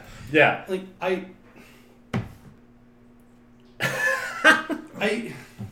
if you know, you telling me you know it's bad doesn't make it good. No. It makes you cynical. Yeah. Yes. Exactly. Yes. Exactly. No, and cynical does not mean smart. No. Cynical does not mean good, right? No, it means mercenary. Exactly. Yes. Yeah. Like there's this. I know this is veering off in a wildly pretentious direction. I don't really care. I don't remember the exact quote. But there's this quote from Infinite Jest. Where Never in a million years if you were like, what am I about to quote when I think that? But god damn it, I'm happy. Yeah. Let's go. Yeah, we're that's basically just, it is a unique, and this I'm paraphrasing, I don't remember the exact word, but the point is, it's exclusive to Americans to believe that irony will save them from their sins. Yeah. That as long as you are aware of what you're doing and able to laugh at it, somehow it doesn't count. Mm-hmm. That's not true. No. It is a false premise that, yes, absolutely through and through this country and our culture. Yeah. Yes, absolutely. Yeah. No, yeah. We know we killed all the Native Americans, but we do land acknowledgements now, so it's cool. Well, that's not what we're talking about, but you know what I mean. It's, yeah. I mean, but it's specifically the use of humor. Yeah, exactly. I think one of the other contenders for worst movie of the year was it's a Netflix movie, Red Notice, which is this. I don't know. I watched it. I could barely even describe it. It's The Rock and Ryan Reynolds and Gal Gadot, and it's like Indiana Jones, but you know, but it's fucking winking at you all the time. Like it's an incredibly low. Oh, I know that one. Yeah. It's an incredibly low effort movie where everyone is on autopilot, But they keep joking about how everything they're doing is a cliche, and isn't this how it works in all of the movies? And just, yes! Yeah. I fucking know. Why are you feeding me dog shit and then telling me, isn't it funny that I'm feeding you dog shit? No! I don't enjoy the taste of dog shit, and the fact that you know that you're doing it is worse. Yes, exactly. Yeah. Like I think that can be done in a way, like Last Action Hero. Right? Right. Like, yes, that is a movie that repeatedly winks at the camera. Right? But there's a difference between self-parody. Yes. Where there's an actual joke and you're making a point, and just acknowledging that something's shit. Exactly. Yes. Exactly. Yeah.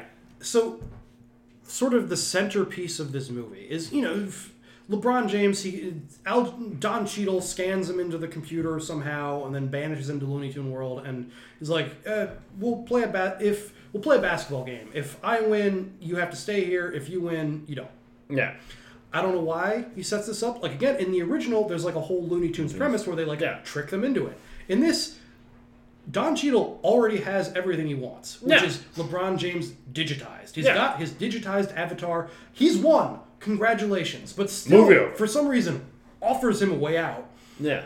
And offers him a way out that is premised on the thing LeBron James is best at. Yes. You should force him to play chess. Yeah, exactly. The joke in the original movie, which again is a bad movie that in relation to this looks like a fucking masterpiece. Exactly. Yeah. Is that the Looney Tunes trick the Monstars into playing a game with them. And then the Looney Tunes get in a huddle and are like, what game should we pick? Oh, they're all really short. Let's pick basketball. And that's why the Monstars have to steal the souls of whatever. And exactly. Again, it's fucking dumb and cheesy, but they at least did the math of why this is the way it works. Exactly. And this one, it's just, we're making a Space Jam movie, so that's what has to happen. Exactly. Yeah, no, and even in the original one, they get Michael Jordan, then they're like, wait, he's a baseball player. You know what I mean? Right. Yeah, because this is supposed to be the part of his career where he stopped playing basketball, right? Because even Michael Jordan's like, I don't play basketball anymore. They're like, what are you talking about? You're Michael Jordan. Right. You know what I mean? Yeah. Right? And that's kind of funny and interesting. This is LeBron James when he is LeBron James doing LeBron James shit in the NBA. Right. You know what I mean? Like, this is... It makes no sense. And then, do you want to get to the Looney Tunes? Because this is what really pissed me off. Right? Up to this point, I was like, okay, this is a bad movie. But then when they get to the Looney Tunes, I was like... Yeah, I think this is where it, like... See, it's a bad movie from the beginning, but it's a boring, flavorless, like, farted out kind of bad movie. Like, no one cared about this. Like, no one put any thought into this, you know? Everyone is writing NAR next to every line in the script. Right, yeah. Callback. Yes, it is. But then Algorithm banishes... so they're within the serververse, which is a thing that sounds very natural. Yep. We love saying it. We love saying server. You know, one of the like sort of just very basic like tips for screenwriting that you read in like every screenwriting manual, like every screenwriting class anyone's ever been to. It's like one of the first basic things people say is speak your dialogue out loud. Just try it. You know, because people are going to have to say this, and if you can't naturally say it, the actors won't be able to either. No one did this, because if they did, they would not have said serververse. Serververse. It's so like put on a pot of coffee and think. You know what I mean? Like just we can come up with another name. You know, the Warnerverse. The Warner is a little better. That's so much better. Yeah. That's leaps and hire us. And gets you the fucking brand name. Right? That is the whole point of the exercise. But instead we're going serververse. You're making all these people say server. You're making LeBron James, not an actor, say serververse. Yeah. God damn it. So, anyway, Don Cheadle banishes LeBron into the serververse, which is, you know, it's a whole galaxy of planets, and each planet is, you know, an important Warner Brothers brand property. Yeah. Planet Game of Thrones, and Planet Harry Potter, and Planet DC, and, you know, whatever. Planet, like classic Warner Brothers noir. Yeah. They didn't have like a Planet Deadwood. Which would have been Planet Oz. They didn't go to the prison rape planet, but the idea, because in the end, I'm sorry, but to skip to the end, just real quick, we can go right back. When they do the big game, they have like all these like little Easter eggs of all the people from that. It would be so funny if they just had Oz. Okay, so one of sort of the first impression this movie made, other than just the like announcement of like, hey, they're finally making another Space Jam with LeBron, because that had been like a Space Jam sequel is something that like had been in the works since the original one came out. Like there were, I think, like 4 or 5 different versions of it that were proposed. Like there's going to be all with like different sports. Like there's going to be a Jeff Gordon one that like apparently came really close to actually getting developed. It's going to be called Race Jam, which sounds uncomfortably close to some stuff. You know what? I think they said that one out loud, and they were like, "Nope." Yeah, nope. They actually did the serververse stuff. Exactly. Yeah, we're like, "Oh no." There's going to be a Tiger Woods one. There were a couple others I don't remember, but every like breakthrough like 4 quadrant athlete of the past 20 years, at some point someone pitched them doing Space Jam. Yeah. And LeBron was sort of the premier one for a long time, and it finally happened. You know, once he got to I don't know, I'll just go to the Lakers and fuck around part of his career. Yeah. I can go to the Lakers. I'll go to the Lakers. Yeah. Yeah. Anyway, the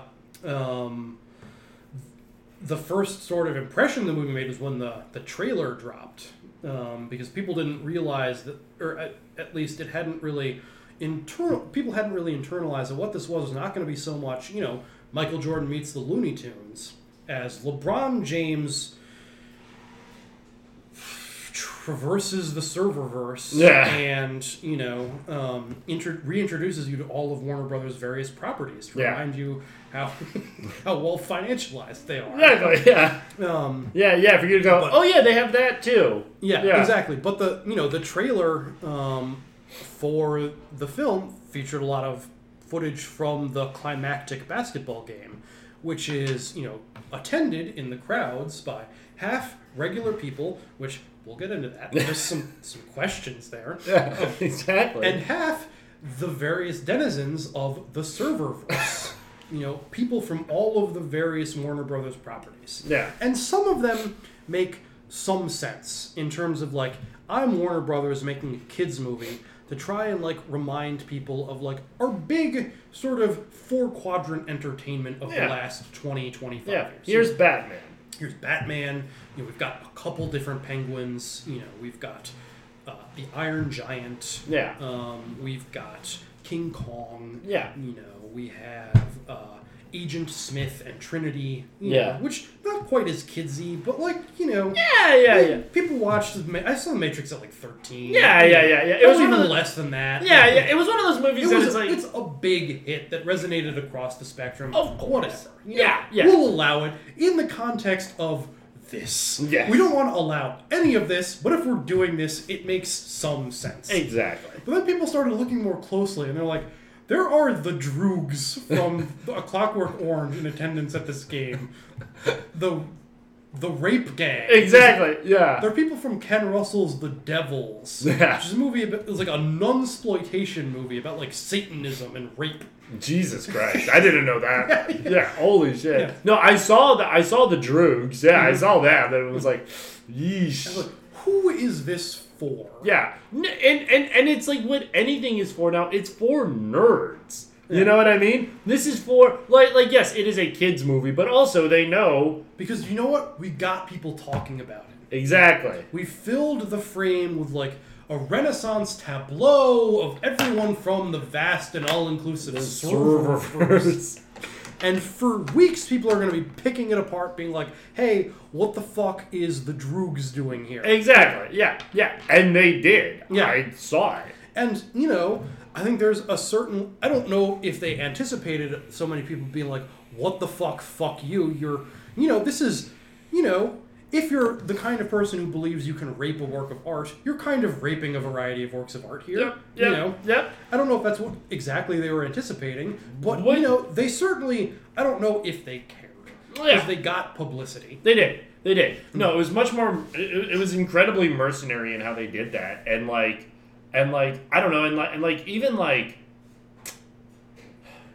in how they handled basically from when he gets sucked into the serververse and they agree to do the game up until the game, right? Yes. Like you get he gets banished to Looney Tunes planet, which is kind of the most distant and least inhabited planet. You know, there's kind of a meta joke there about sort of, you know, the Looney Tunes are not really, they've fallen from their position as, you know, sort of mainstream cultural property. Yeah. Space Jam was kind of the last relevant Looney Tunes thing. And, you know, again, the Looney Tunes of Space Jam are pretty far removed from the Looney Tunes of, you know, Tex Avery.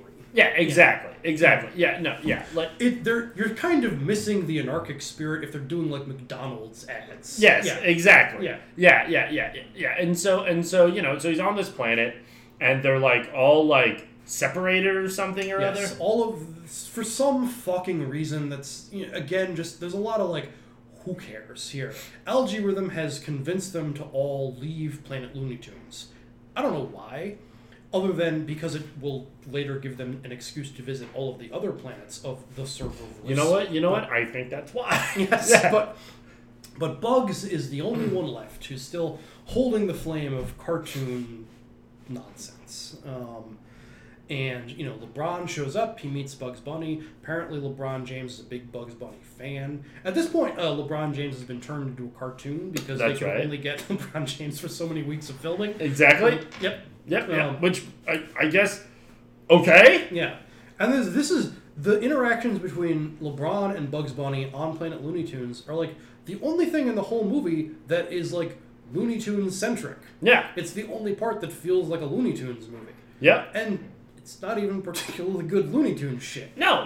It's one of those episodes of Looney Tunes where you're kind of like, all right, well, you know.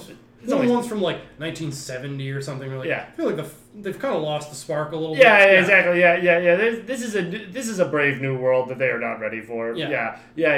But you know, they go and they get. I mean, I think they have to get the band back together because for some reason, again, never really explained other than it's a Space Jam movie, but they have to get the Looney Tunes to be on his team. Yeah, exactly. Yeah, the team. Which you think there would be better Warner properties? Like I figure probably. I wouldn't mind having Superman on my basketball team. Yeah, seems like he's got a bunch of assets. Yeah, exactly. Yeah. You know. Anyway, so but it has to be the Looney Tunes. Has to be the Looney Tunes, but that means traversing the serververse. The serververse. It's so bad. And visiting the various intellectual property planets. And, you know, again, up until this point, the movie had been bad. Nice. You know, pretty underthought through, not a lot of passion, not a lot of skill, you know. Pretty clearly made by a man who openly admitted in the director he needed a Looney Tunes consultant because he didn't know what any of their deals were. Just wasn't something he cared about. I mean, fair enough, but also... doesn't have to be for everyone. No. But why is he assigned to the Looney Tunes movie then? Yeah. Maybe we pick someone that... See, that's what I was saying. I figure you just kind of... Because you're already in Hollywood. You can... I was stepping on a nail. I was like, that hurt. No, but you could probably find a pretty good director that's like, oh, I love the Looney Tunes. Yeah. You know what I mean? Probably wouldn't be hard. Anyway. You at this point, you're watching a pretty boring, poorly put together movie. Yeah. And a lot of what comes to follow this had, you know, made its way through Twitter when the movie came out, with people being like, this is the worst shit I've ever seen.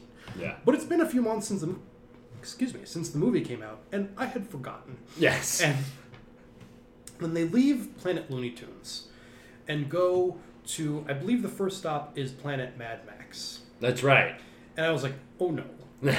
I forgot what is in this movie, which is the LeBron James and Bugs Bunny just sort of going to a number of Warner Brothers' most beloved movies and inserting themselves. Yeah. And just kind of doing a lot of stuff of like, what if Granny from Tweety Bird and Sylvester was Trinity in The Matrix? Yeah. Wouldn't that be interesting?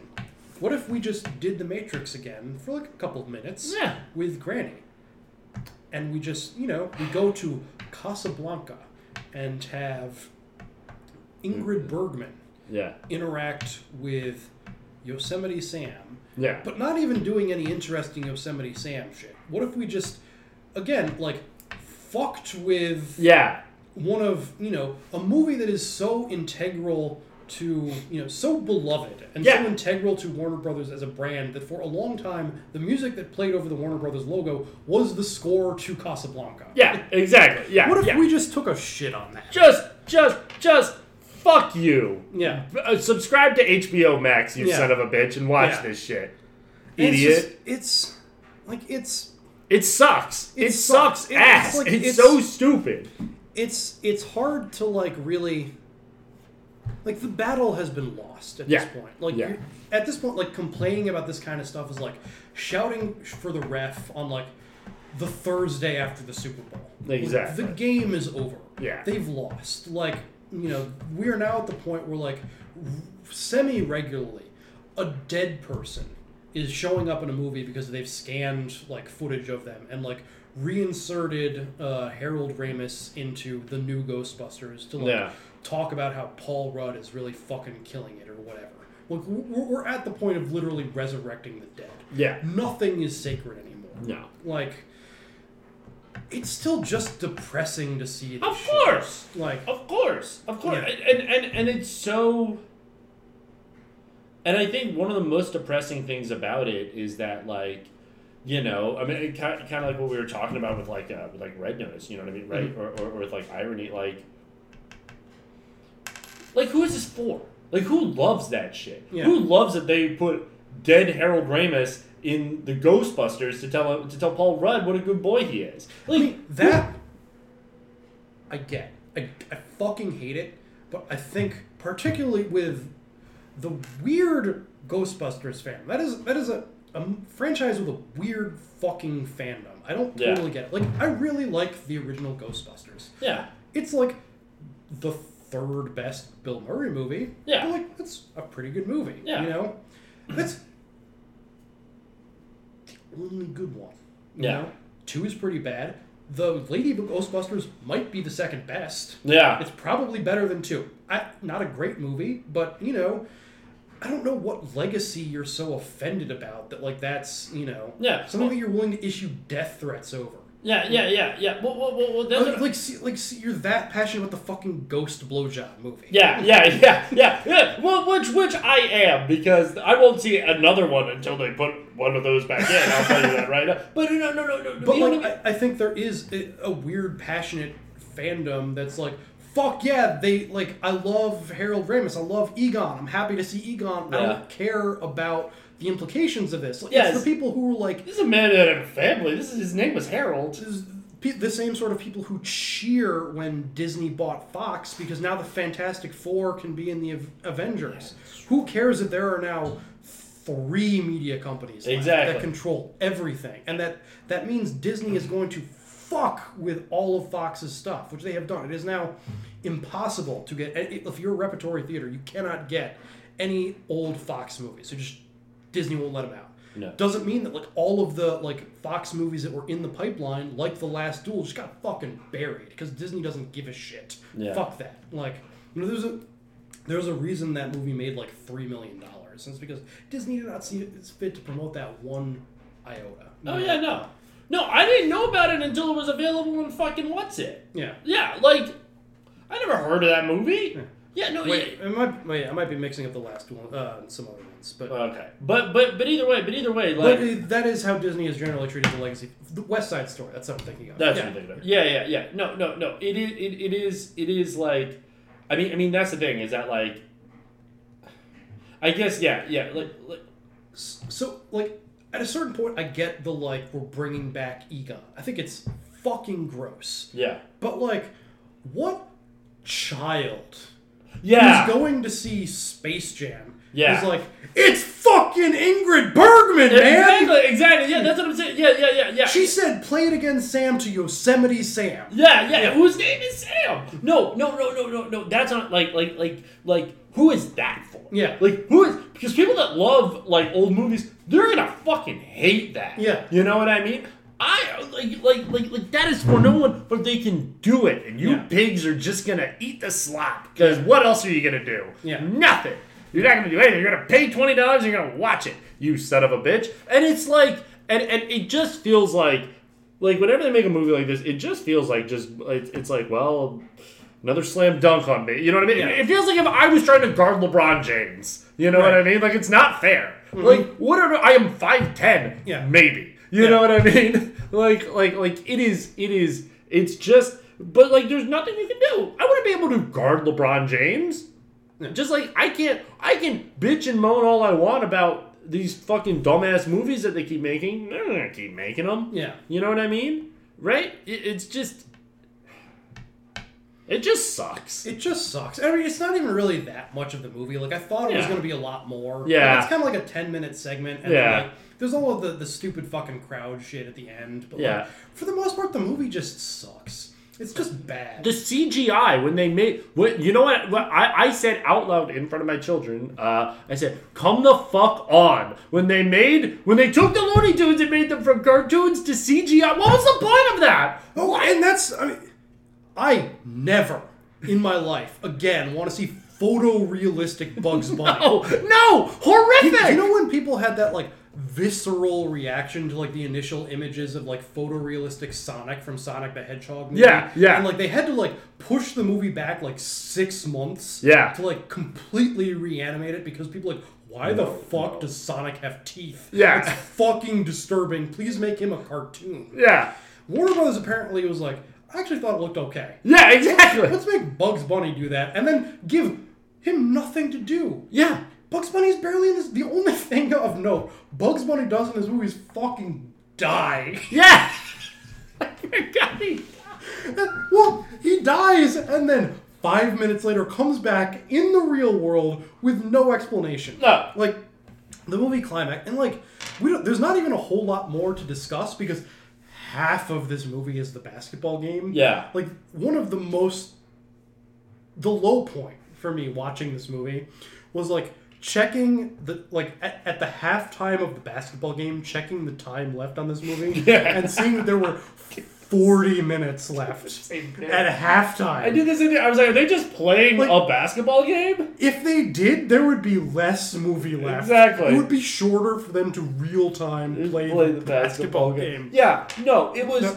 Yeah, and then also like, I don't know. I mean, like, this is just little shit for me, but like in the original one, like, I mean, everyone but Storm and Morbin, like, I was like, oh, that's like a well-known basketball player. Storm and Morbin, I mean, I literally forget his real name, but he's just a tall guy. They just needed another tall guy. But you know, you had Ewing and you had Barkley, right? You know what I mean, right? And this, I was just like, who are some of these people? Well, I mean, they're all... Well, they were women. That's honestly why I didn't know.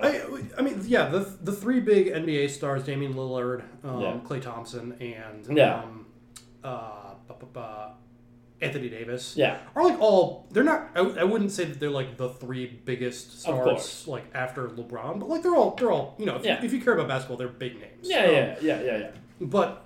I didn't know who the women were as well. No, I that is one thing I will give credit for is, like, I think it's cool they gave a couple spots to WNBA players. When I saw it, I was like, honestly, that makes sense. You know what I mean? And it is kind of, you know, I don't know who you are, but... Yeah, I have no idea who you are. but like, okay, props. I was like, are you on the national team or something? Like, who are... I don't know. You're a basketball player? Yeah. Just no idea. But yeah, no. And I thought that was fine. Them desexualizing Lola... See, that's... Did you really not want to talk about that? No, I actually did want to talk about that. Because I think it kind of points to something. Like, they don't know what to do with any of the Looney Tunes. Yeah. Like, again, Bugs is incredibly boring, has nothing to do. Like, they just... And I think their treatment of Lola sort of speaks to something greater just in sort of how they're lost. Like, again, in the original... Space Jam, like, they invented, you know, there aren't a lot of girl Looney Tunes, so they invented a new one, And, like, you know, they did what you do in the 90s and made her a babe. Which is, you know, pretty patronizing, a little weird. Yeah. Kind of strange to be like, look at this fucking stacked rabbit. Exactly. Yeah. Yeah, and I did when I was a kid and had a whole bunch of weird feelings about it. But absolutely. yes. But in this movie, they remove the sexuality from her while giving her nothing else. Nothing. It's like, Yeah. She was good at basketball in the original one. Right. Yeah. And, I mean, again, I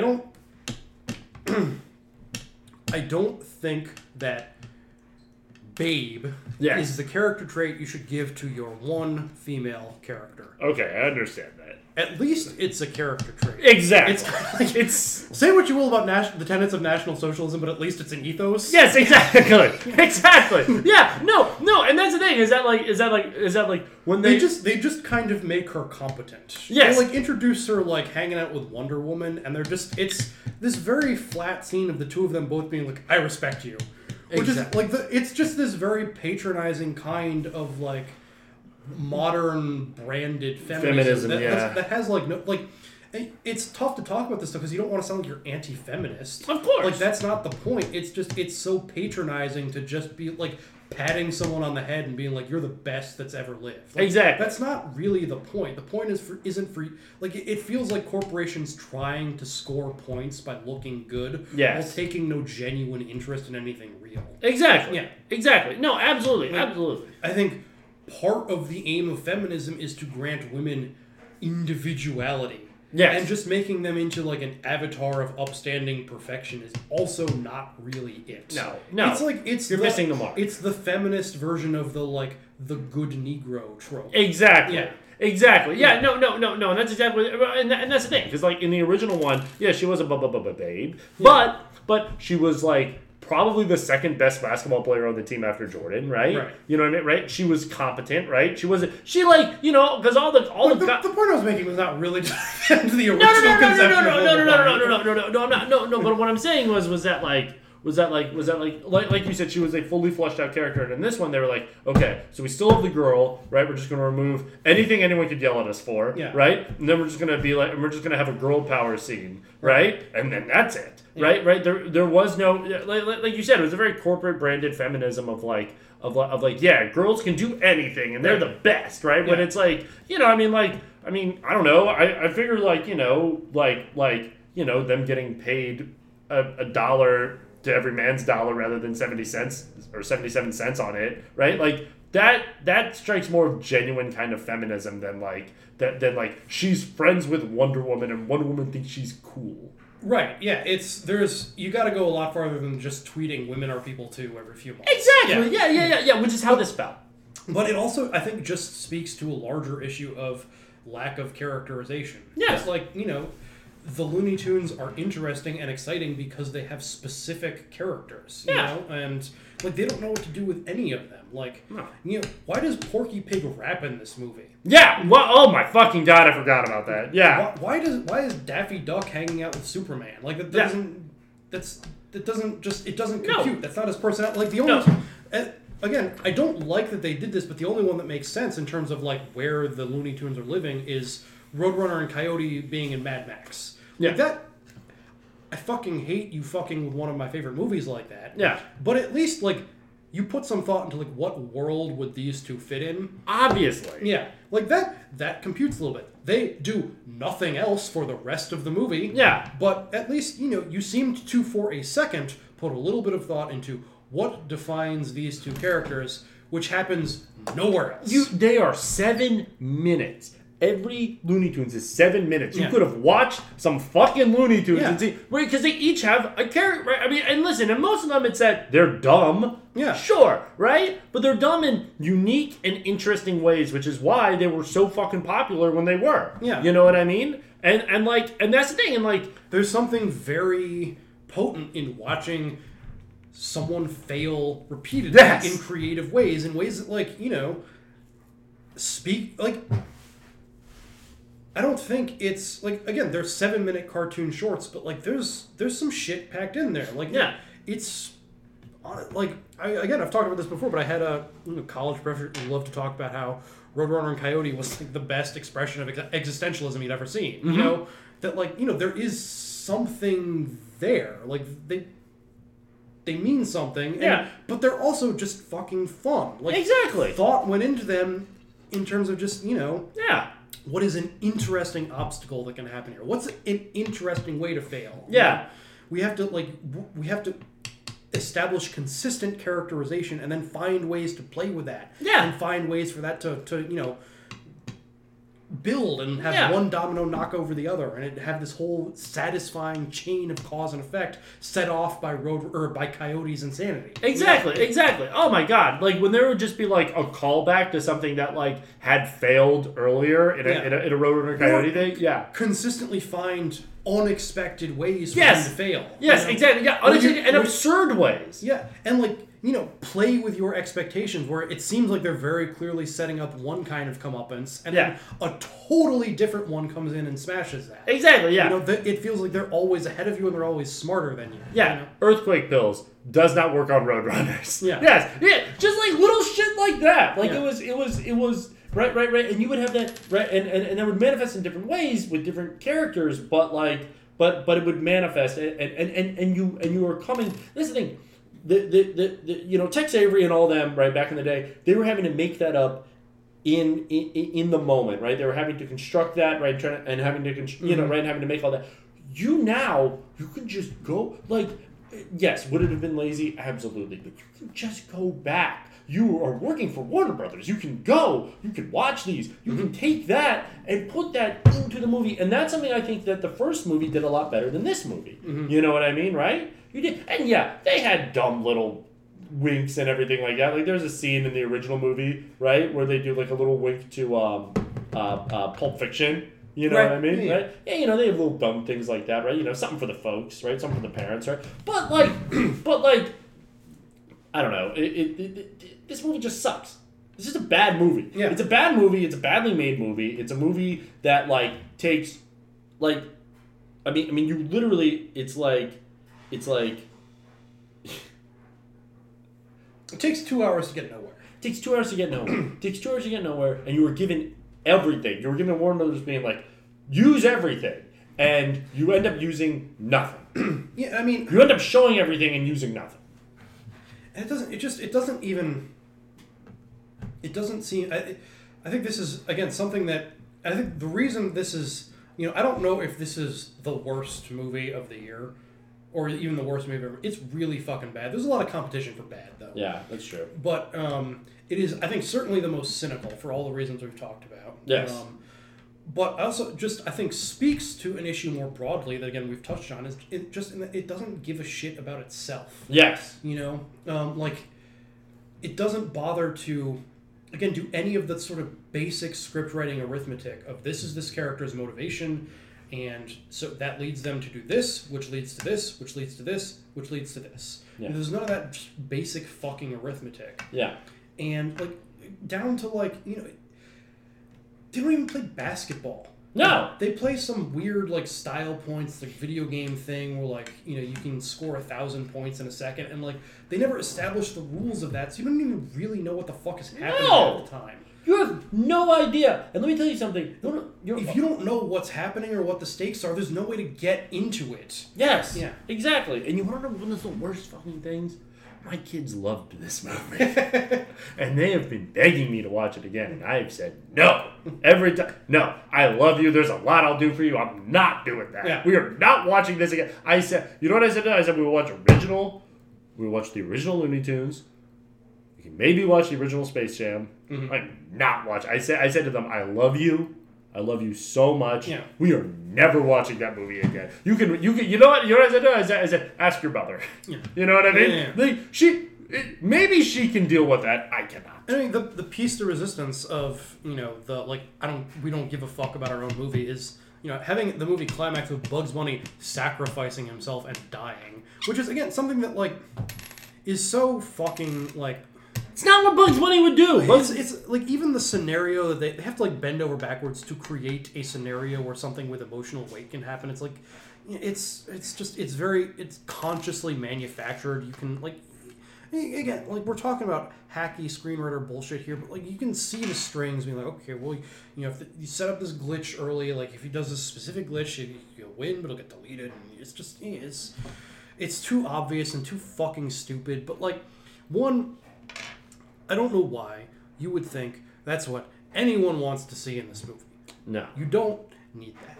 No. Like, two, if you're going to do it, if you want for some reason this movie to have emotional stakes, other than, you know, he's trying to be a better dad to his kid, which you've already fucked up by going way too hard on what a shitty dad he is, because he has to be perfect at everything else. Exactly. It's the whole like image of LeBron is very strange. Yeah, you know, absolutely. Yeah. It feels wooden and unreal.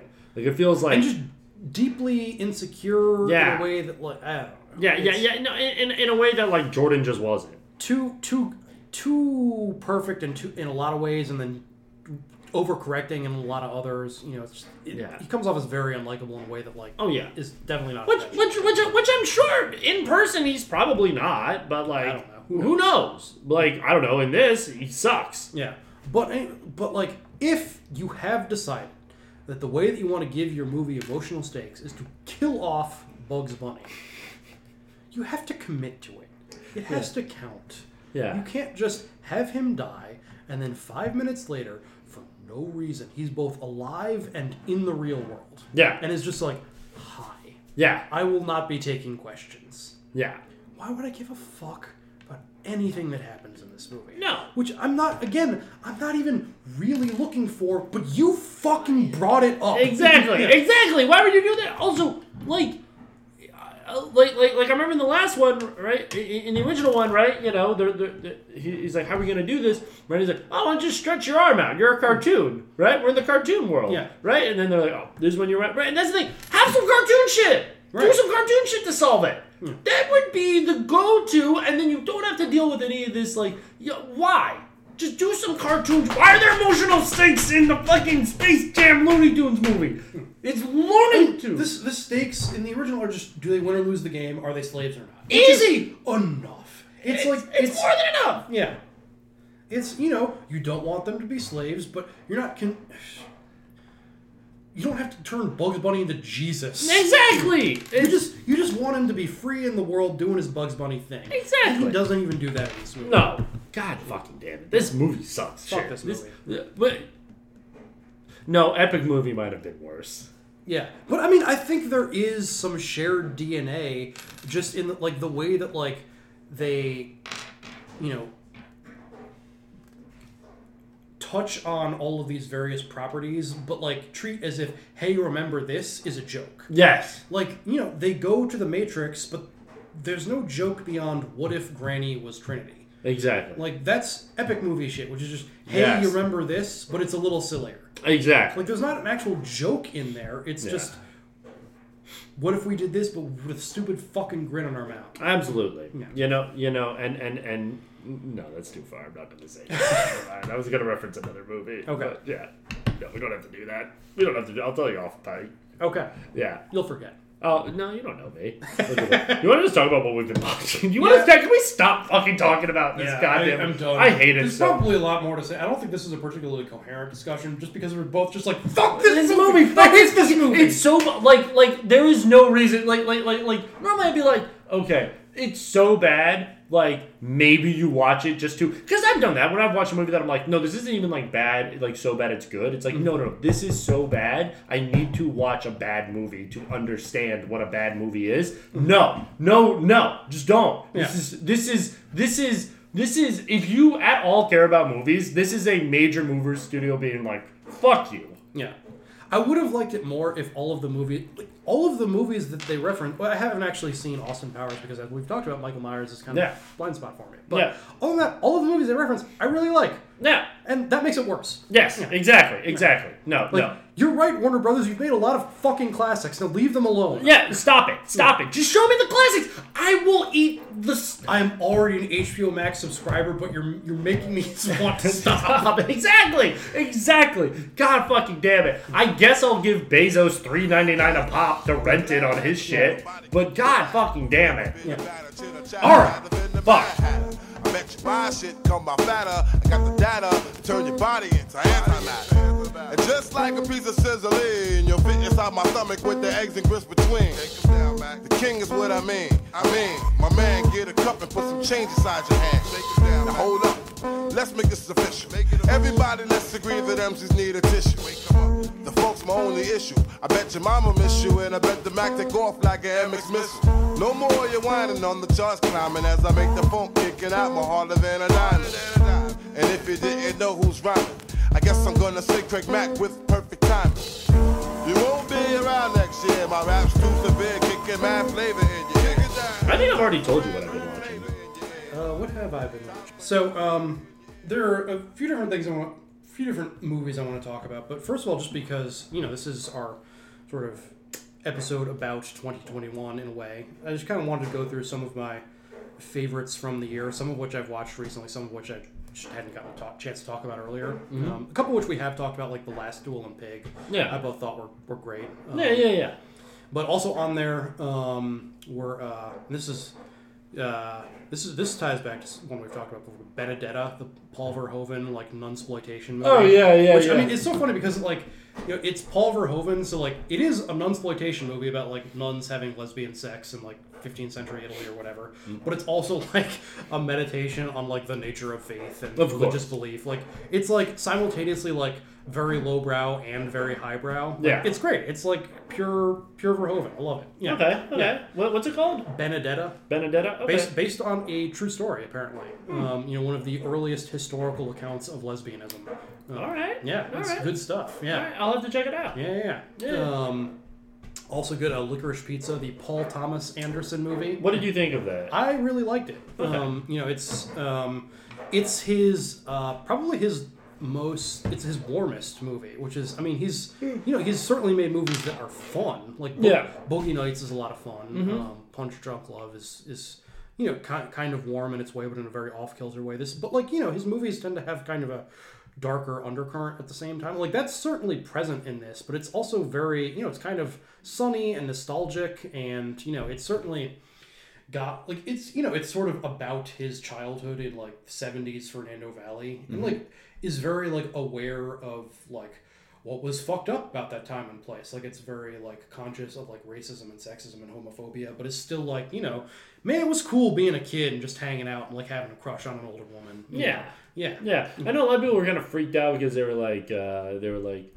it got sucked up into a lot of age gap discourse because it again, it's a movie whose central relationship is about a teenager who has a crush on a woman in her 20s. Doesn't nothing inappropriate happen though? There is a kiss. But it's complicated. But I think that art should be complicated. It's it's aware of what's weird about it. Yeah. And it's not damn, wouldn't it be cool if you were 15 and got it down with a bad 25-year-old woman? But also all I wanted at 15. You know what it's not good, of course, but at the same but it's also very clear about what's going on in her head. She is someone who's adrift, and every other man in her life is someone who makes her feel less than. She's a woman in the 70s. She doesn't get a lot of respect. She's constantly sexually harassed, and there's one guy who she's not really attracted to, but she likes him. She likes hanging out with him, and she also likes that she has power over him. Yeah. It's aware that that's a little fucked up, but it's also a little understandable. Yeah, absolutely. Yeah. And it's real. It's a real thing. It's ambiguous and complicated and messy. Exactly. And I think art should be those things. Yeah. You can't be people need to fucking. Yeah, there is a current in society that just I think there are you don't want to complain about cancel culture because yeah, well for the same reason you don't want to what is it complain about corporate feminism, right? Because there are ways and places in which it is appropriate. Fucking Harvey Weinstein should be canceled. Yes. But I think there's also there's a white hat cancel culture. Yes. I think there's also in places where it can be just people who maybe didn't even see the movie are just like, I can score some points by like talking about how this is valorizing pedophilia. Yeah. No, it's Which, not. No, it's a phebophilia, first. Okay. But I think there is a, and there is a valence in cultural criticism of everything should be spoon-fed to me. Movies should have very clear, like, honestly, kind of Hays Code morality, where there are good guys and bad guys, and movies should let you know who's bad. Yeah. No, we really, I've been thinking a lot about that, about, like the complaint about cancel culture is kind of dumb, but at the same time, like, we have almost cancel cultured our way into like a more reactionary kind of like mindset of like no, this is inappropriate and you can't do that, and it's like, dog, like you can have rape in a fucking movie, you know what I mean, right? Like you can have. I mean, there were people who applied that to The Last Duel. It's like, this is some male gaze, it was co-written by a woman. Yeah, yeah, exactly. And like my favorite phrase that came out of that was some like.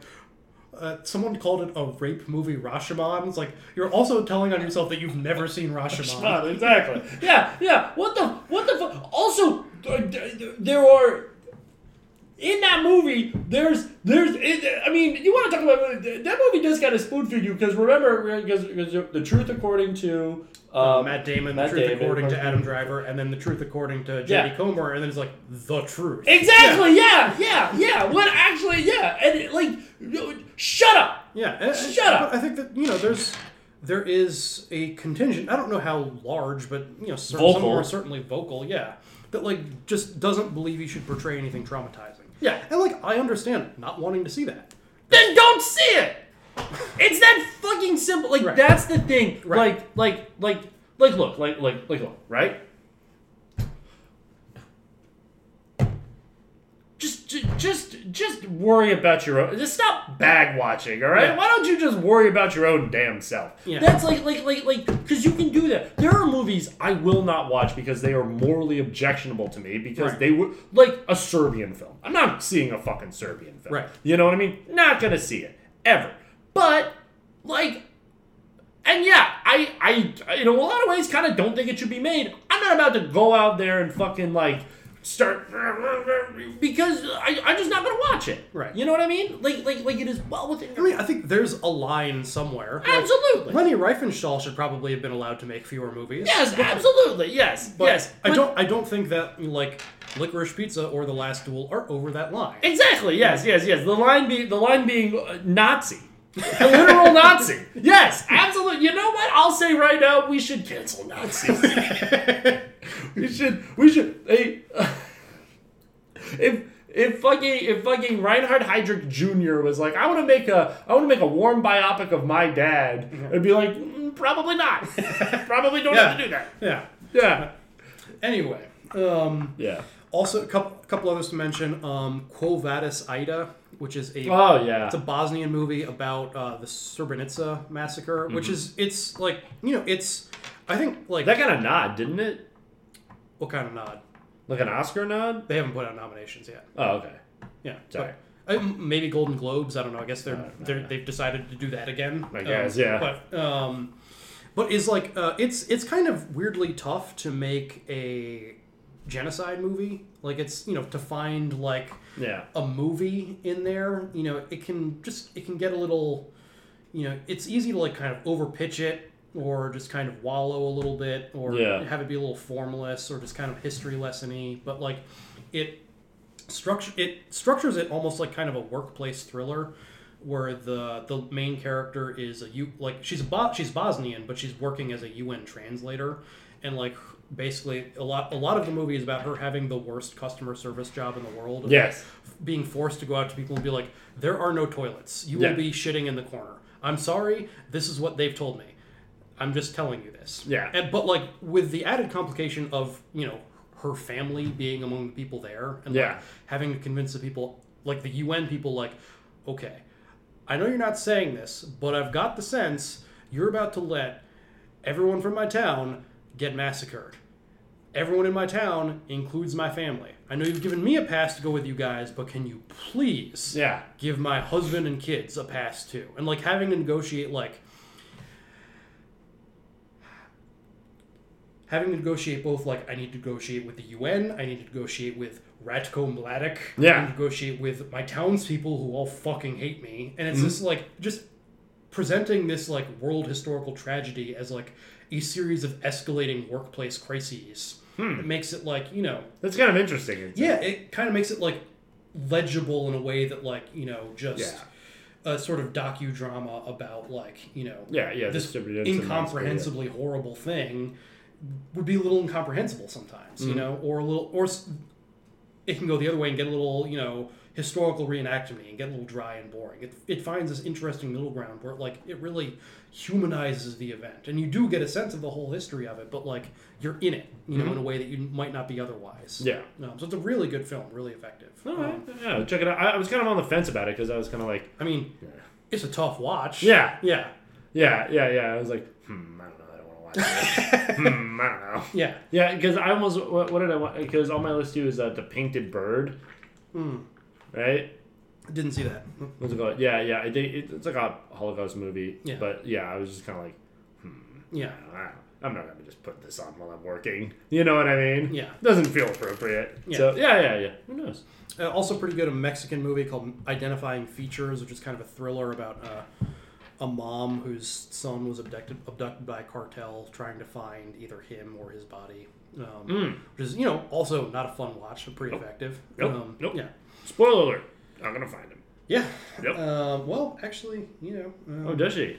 I'm not going to give any spoilers, but, you know, it goes in a direction that I was actually surprised by the ending. It felt pretty obvious in retrospect. I was like, oh, I didn't see that coming. There we go. Yeah. She never had a son. It's a crazy. It was directed by M. Night Shyamalan. I mean, so... Oh, man. And the last one, Power of the Dog, the Jane Campion movie, which is... It's good. It's she's a director from New Zealand who is kind of like one of the big kind of directors of the 90s. You know, made kind of a big indie splash that was honestly one of the big Miramax success stories at the Oscars. So she helped build the legacy of the Weinstein brothers. I think unintentionally, because she's a very, like, her work is oftentimes, like, very explicitly feminist. Yeah. In the Piano, like, Piano is the movie I was talking about in the 90s, which is sort of one of the big, like, festival indie hits of that era. Won, like, Holly Hunter and Oscar and what's her name? The girl from the X-Men movies, and Margaret, spacing on her name now. But she won an Oscar at, like, 9 for that. Oh, okay. But, yeah, goddamn, that's really bothering me. Yeah, I know who you're talking about. Yeah, and The Irishman, too. God damn it. It's I know this person, I'm just having a brain fart, but... let's look her up. Yeah, I'm going to have to. It's just bothering me, but... Margaret film. That's probably the easiest one. She starred in that. And come on, Anna Paquin. That's right. Yep, Anna Paquin. That's right. Anyway, but it's kind of a western with Jesse Plemons and Kirsten Dunst. Jesse Plemons is kind of like the dopey brother of this sort of abusive rancher played by Benedict Cumberbatch, who's an actor I've always kind of been a little iffy on. Like, he's obviously got some talent, but I've always found him a little, you know, stagey, a little mannered. You know, never totally gotten into him. But he's actually very good in this. Like, this is my favorite work by him. It's just sort of a guy who's very pleased to be an asshole. Really good work from him. Yeah, fantastic. Yeah, he's good at playing a villain. Yeah. But oh, great. Yeah, very threateningly plays a banjo.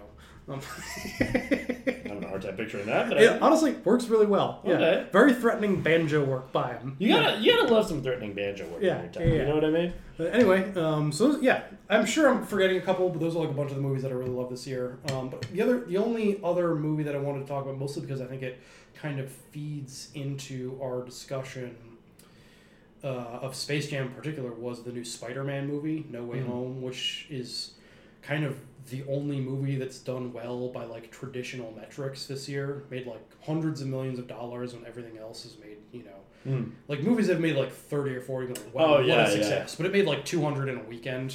It's not about timing. But I don't think it's exclusively timing. I think I think a lot of it is like the one thing that seems to get people only young people are going to theaters right now. Of like course. old people still are not going to movies. Yeah. So, which is also probably why movies like The Last Duel, which would probably play more to an adult audience, not making any traction. You know, I think is probably doing okay on HBO Max. Yeah, but, sure.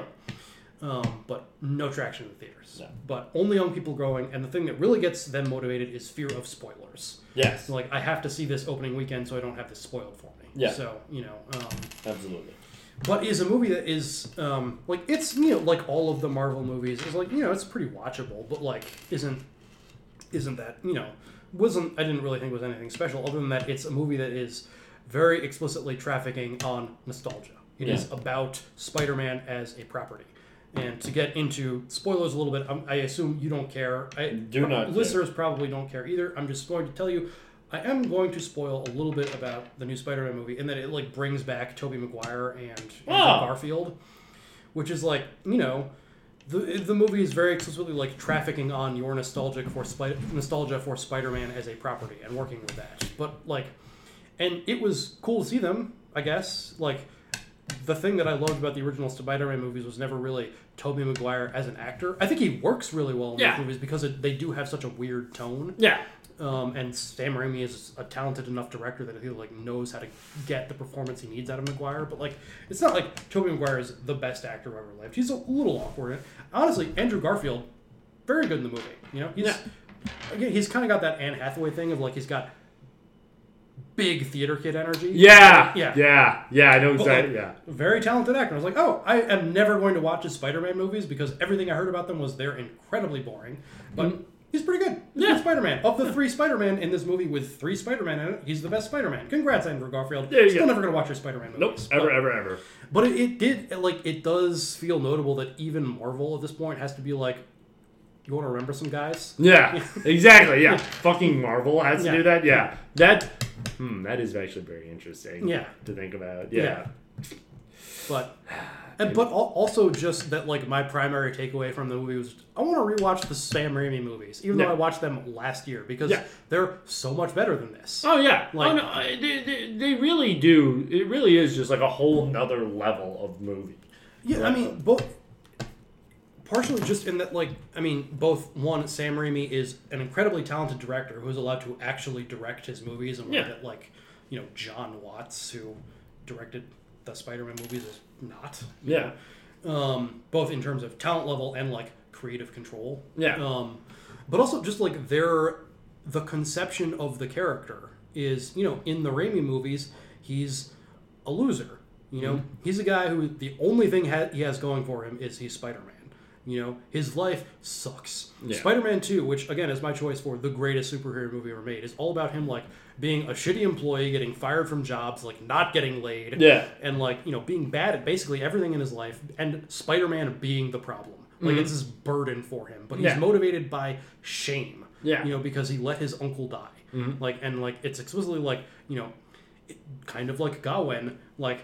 I have to keep doing this because I am so ashamed of the one time I failed. I can never let that happen again. I have to keep... So he's like a relatable character with relatable problems. It's basically a movie about a guy with work-life balance issues. I can relate to that. And it's, it's fun and it's fleet and it's graceful and it just feels directed and like the performances are cartoony but they're fun. You hire Alfred Molina, you're going to get good work out of him. And like... the current iteration of Spider-Man, like, he's like, he's like, half the movie he's hanging out in like a billionaire's penthouse. It's less appealing. Like, it's the like LeBron Instagram shit of look how good my life is, which is just less appealing to me. I don't care. Congrats. If Spider-Man has a fucking nano suit, I'm less interested in it. Exactly.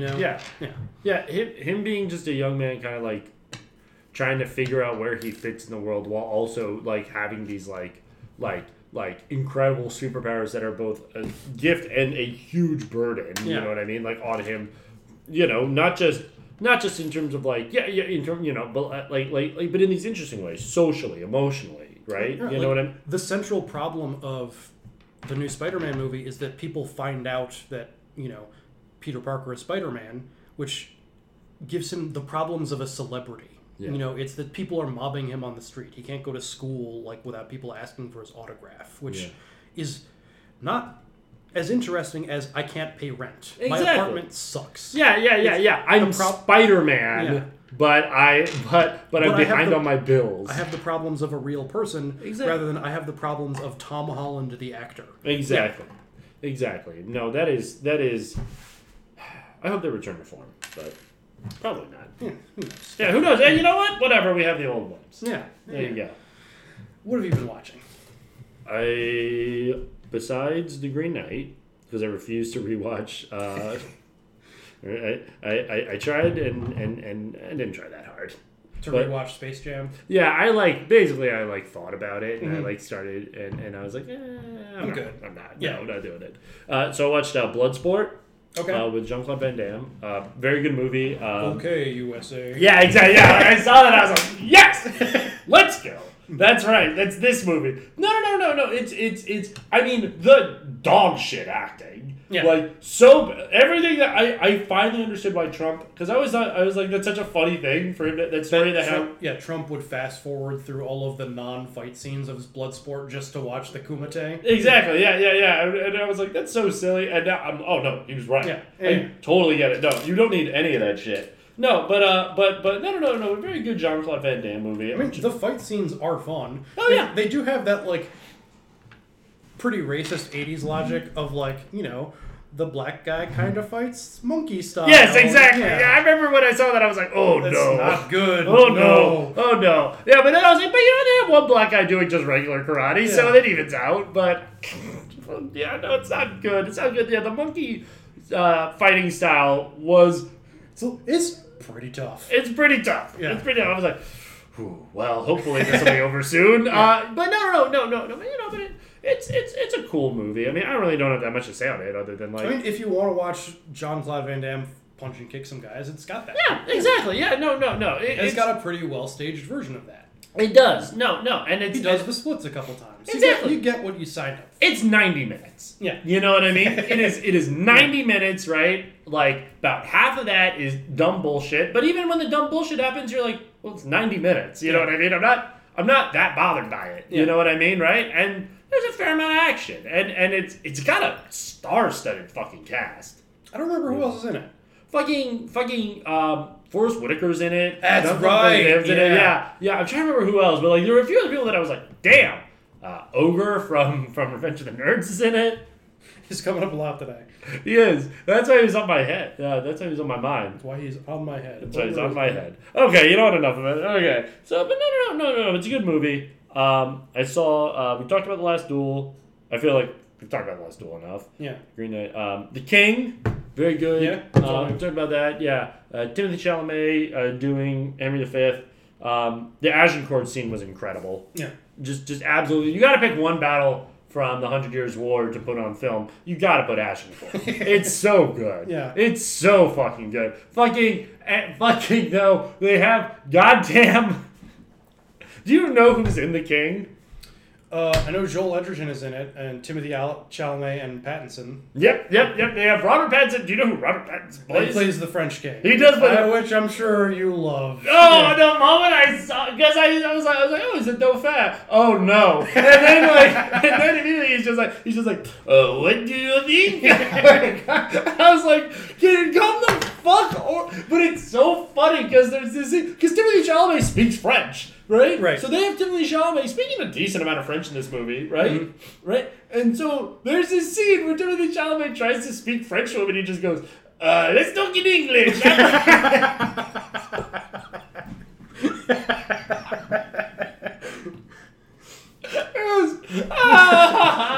No, I must continue to do the accent. Yeah, he's like, it's in my contract. He's like, I enjoy it. It's such an ugly language. It is like, oh my god. But no. But again, refusing to, just sounding like Pepe Le Pew. Like, so cool. What's it called? Very good movie. I honestly loved The fucking King. It was so good. There you go. It's so good. I watched Waiting for the Barbarians. You ever heard of such a movie? No.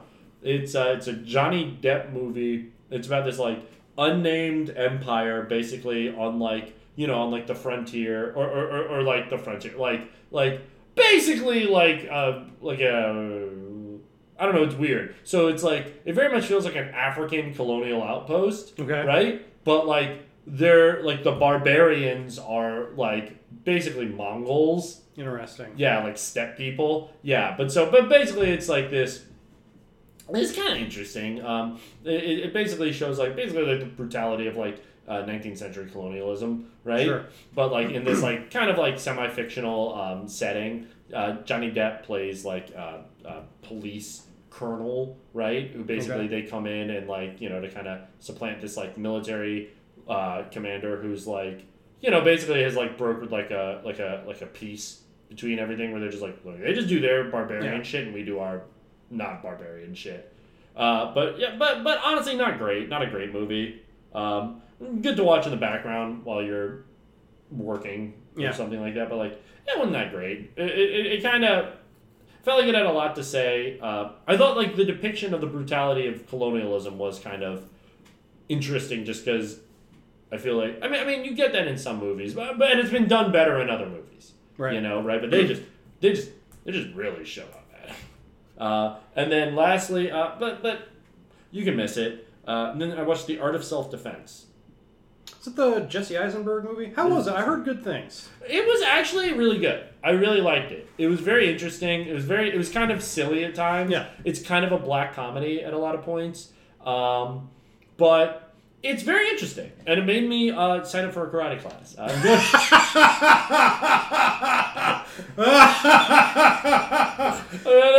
try to take a karate class. But I don't know, man. It was did you ever do karate? Anything? I went to like 2 lessons when I was like 8. I did 4 years of Taekwondo.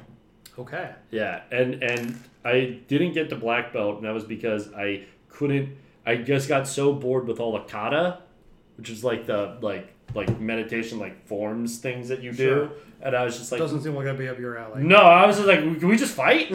So the fighting I was like okay at, like I did okay like in like studio things, but then like anytime they're like okay and now perform this, I was like I don't know what that is. No idea what that is. Yeah, but what's it called? It got me kind of nostalgic for it, but yeah, but it was really good. It the jokes when they make them usually land. It's very kind of like it's a loser learning how to defend himself, but like in this like very like absurdly hyper-masculine kind of way that is very funny. And then it's also, there's a little bit of like fantasticalism. That's exactly it. Yeah, exactly. Yeah. But no. But it's good. If I had to pick, so if I had to say, watch Bloodsport, but fast forward through all the talking. Last Duel, I'd say watch in its entirety. The King, watch in its entirety. Waiting for the Barbarians, you're fine. And then The Art of Self-Defense, I would say watch it in its entirety. There you go. Good to know. Yeah. All right. So for next time, we're back to regularly scheduled programming. Yes, sir. So I am going to be. I'm gonna go. We don't want to. Things can fall through, so we don't. Not 100% sure on this. But looks like we might have a guest. So I'm gonna go a little bit easier on you. I was thinking about giving you like some sort of like Tarkovsky art movie. I'm not gonna go that deep with it, just because I don't really want to. I don't think our guest, if he does come through, would necessarily have anything that interesting to say about that.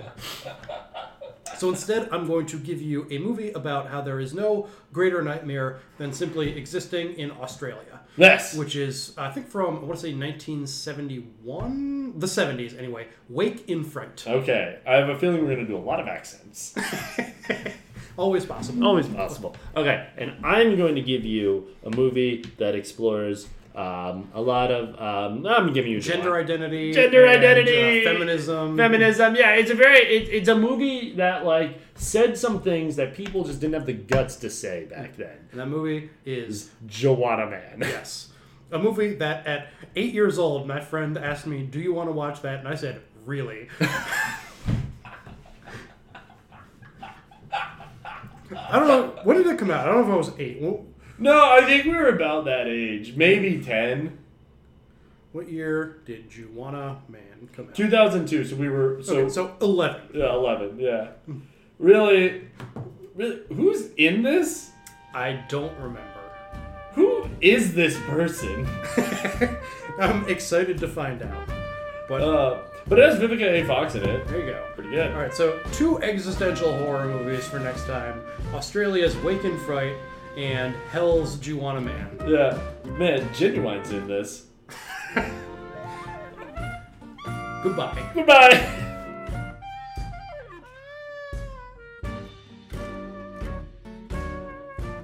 Say thy prayers and farewell. I would it were bedtime, Hal, and all well. Why, thou owest God a death. 'Tis not due yet.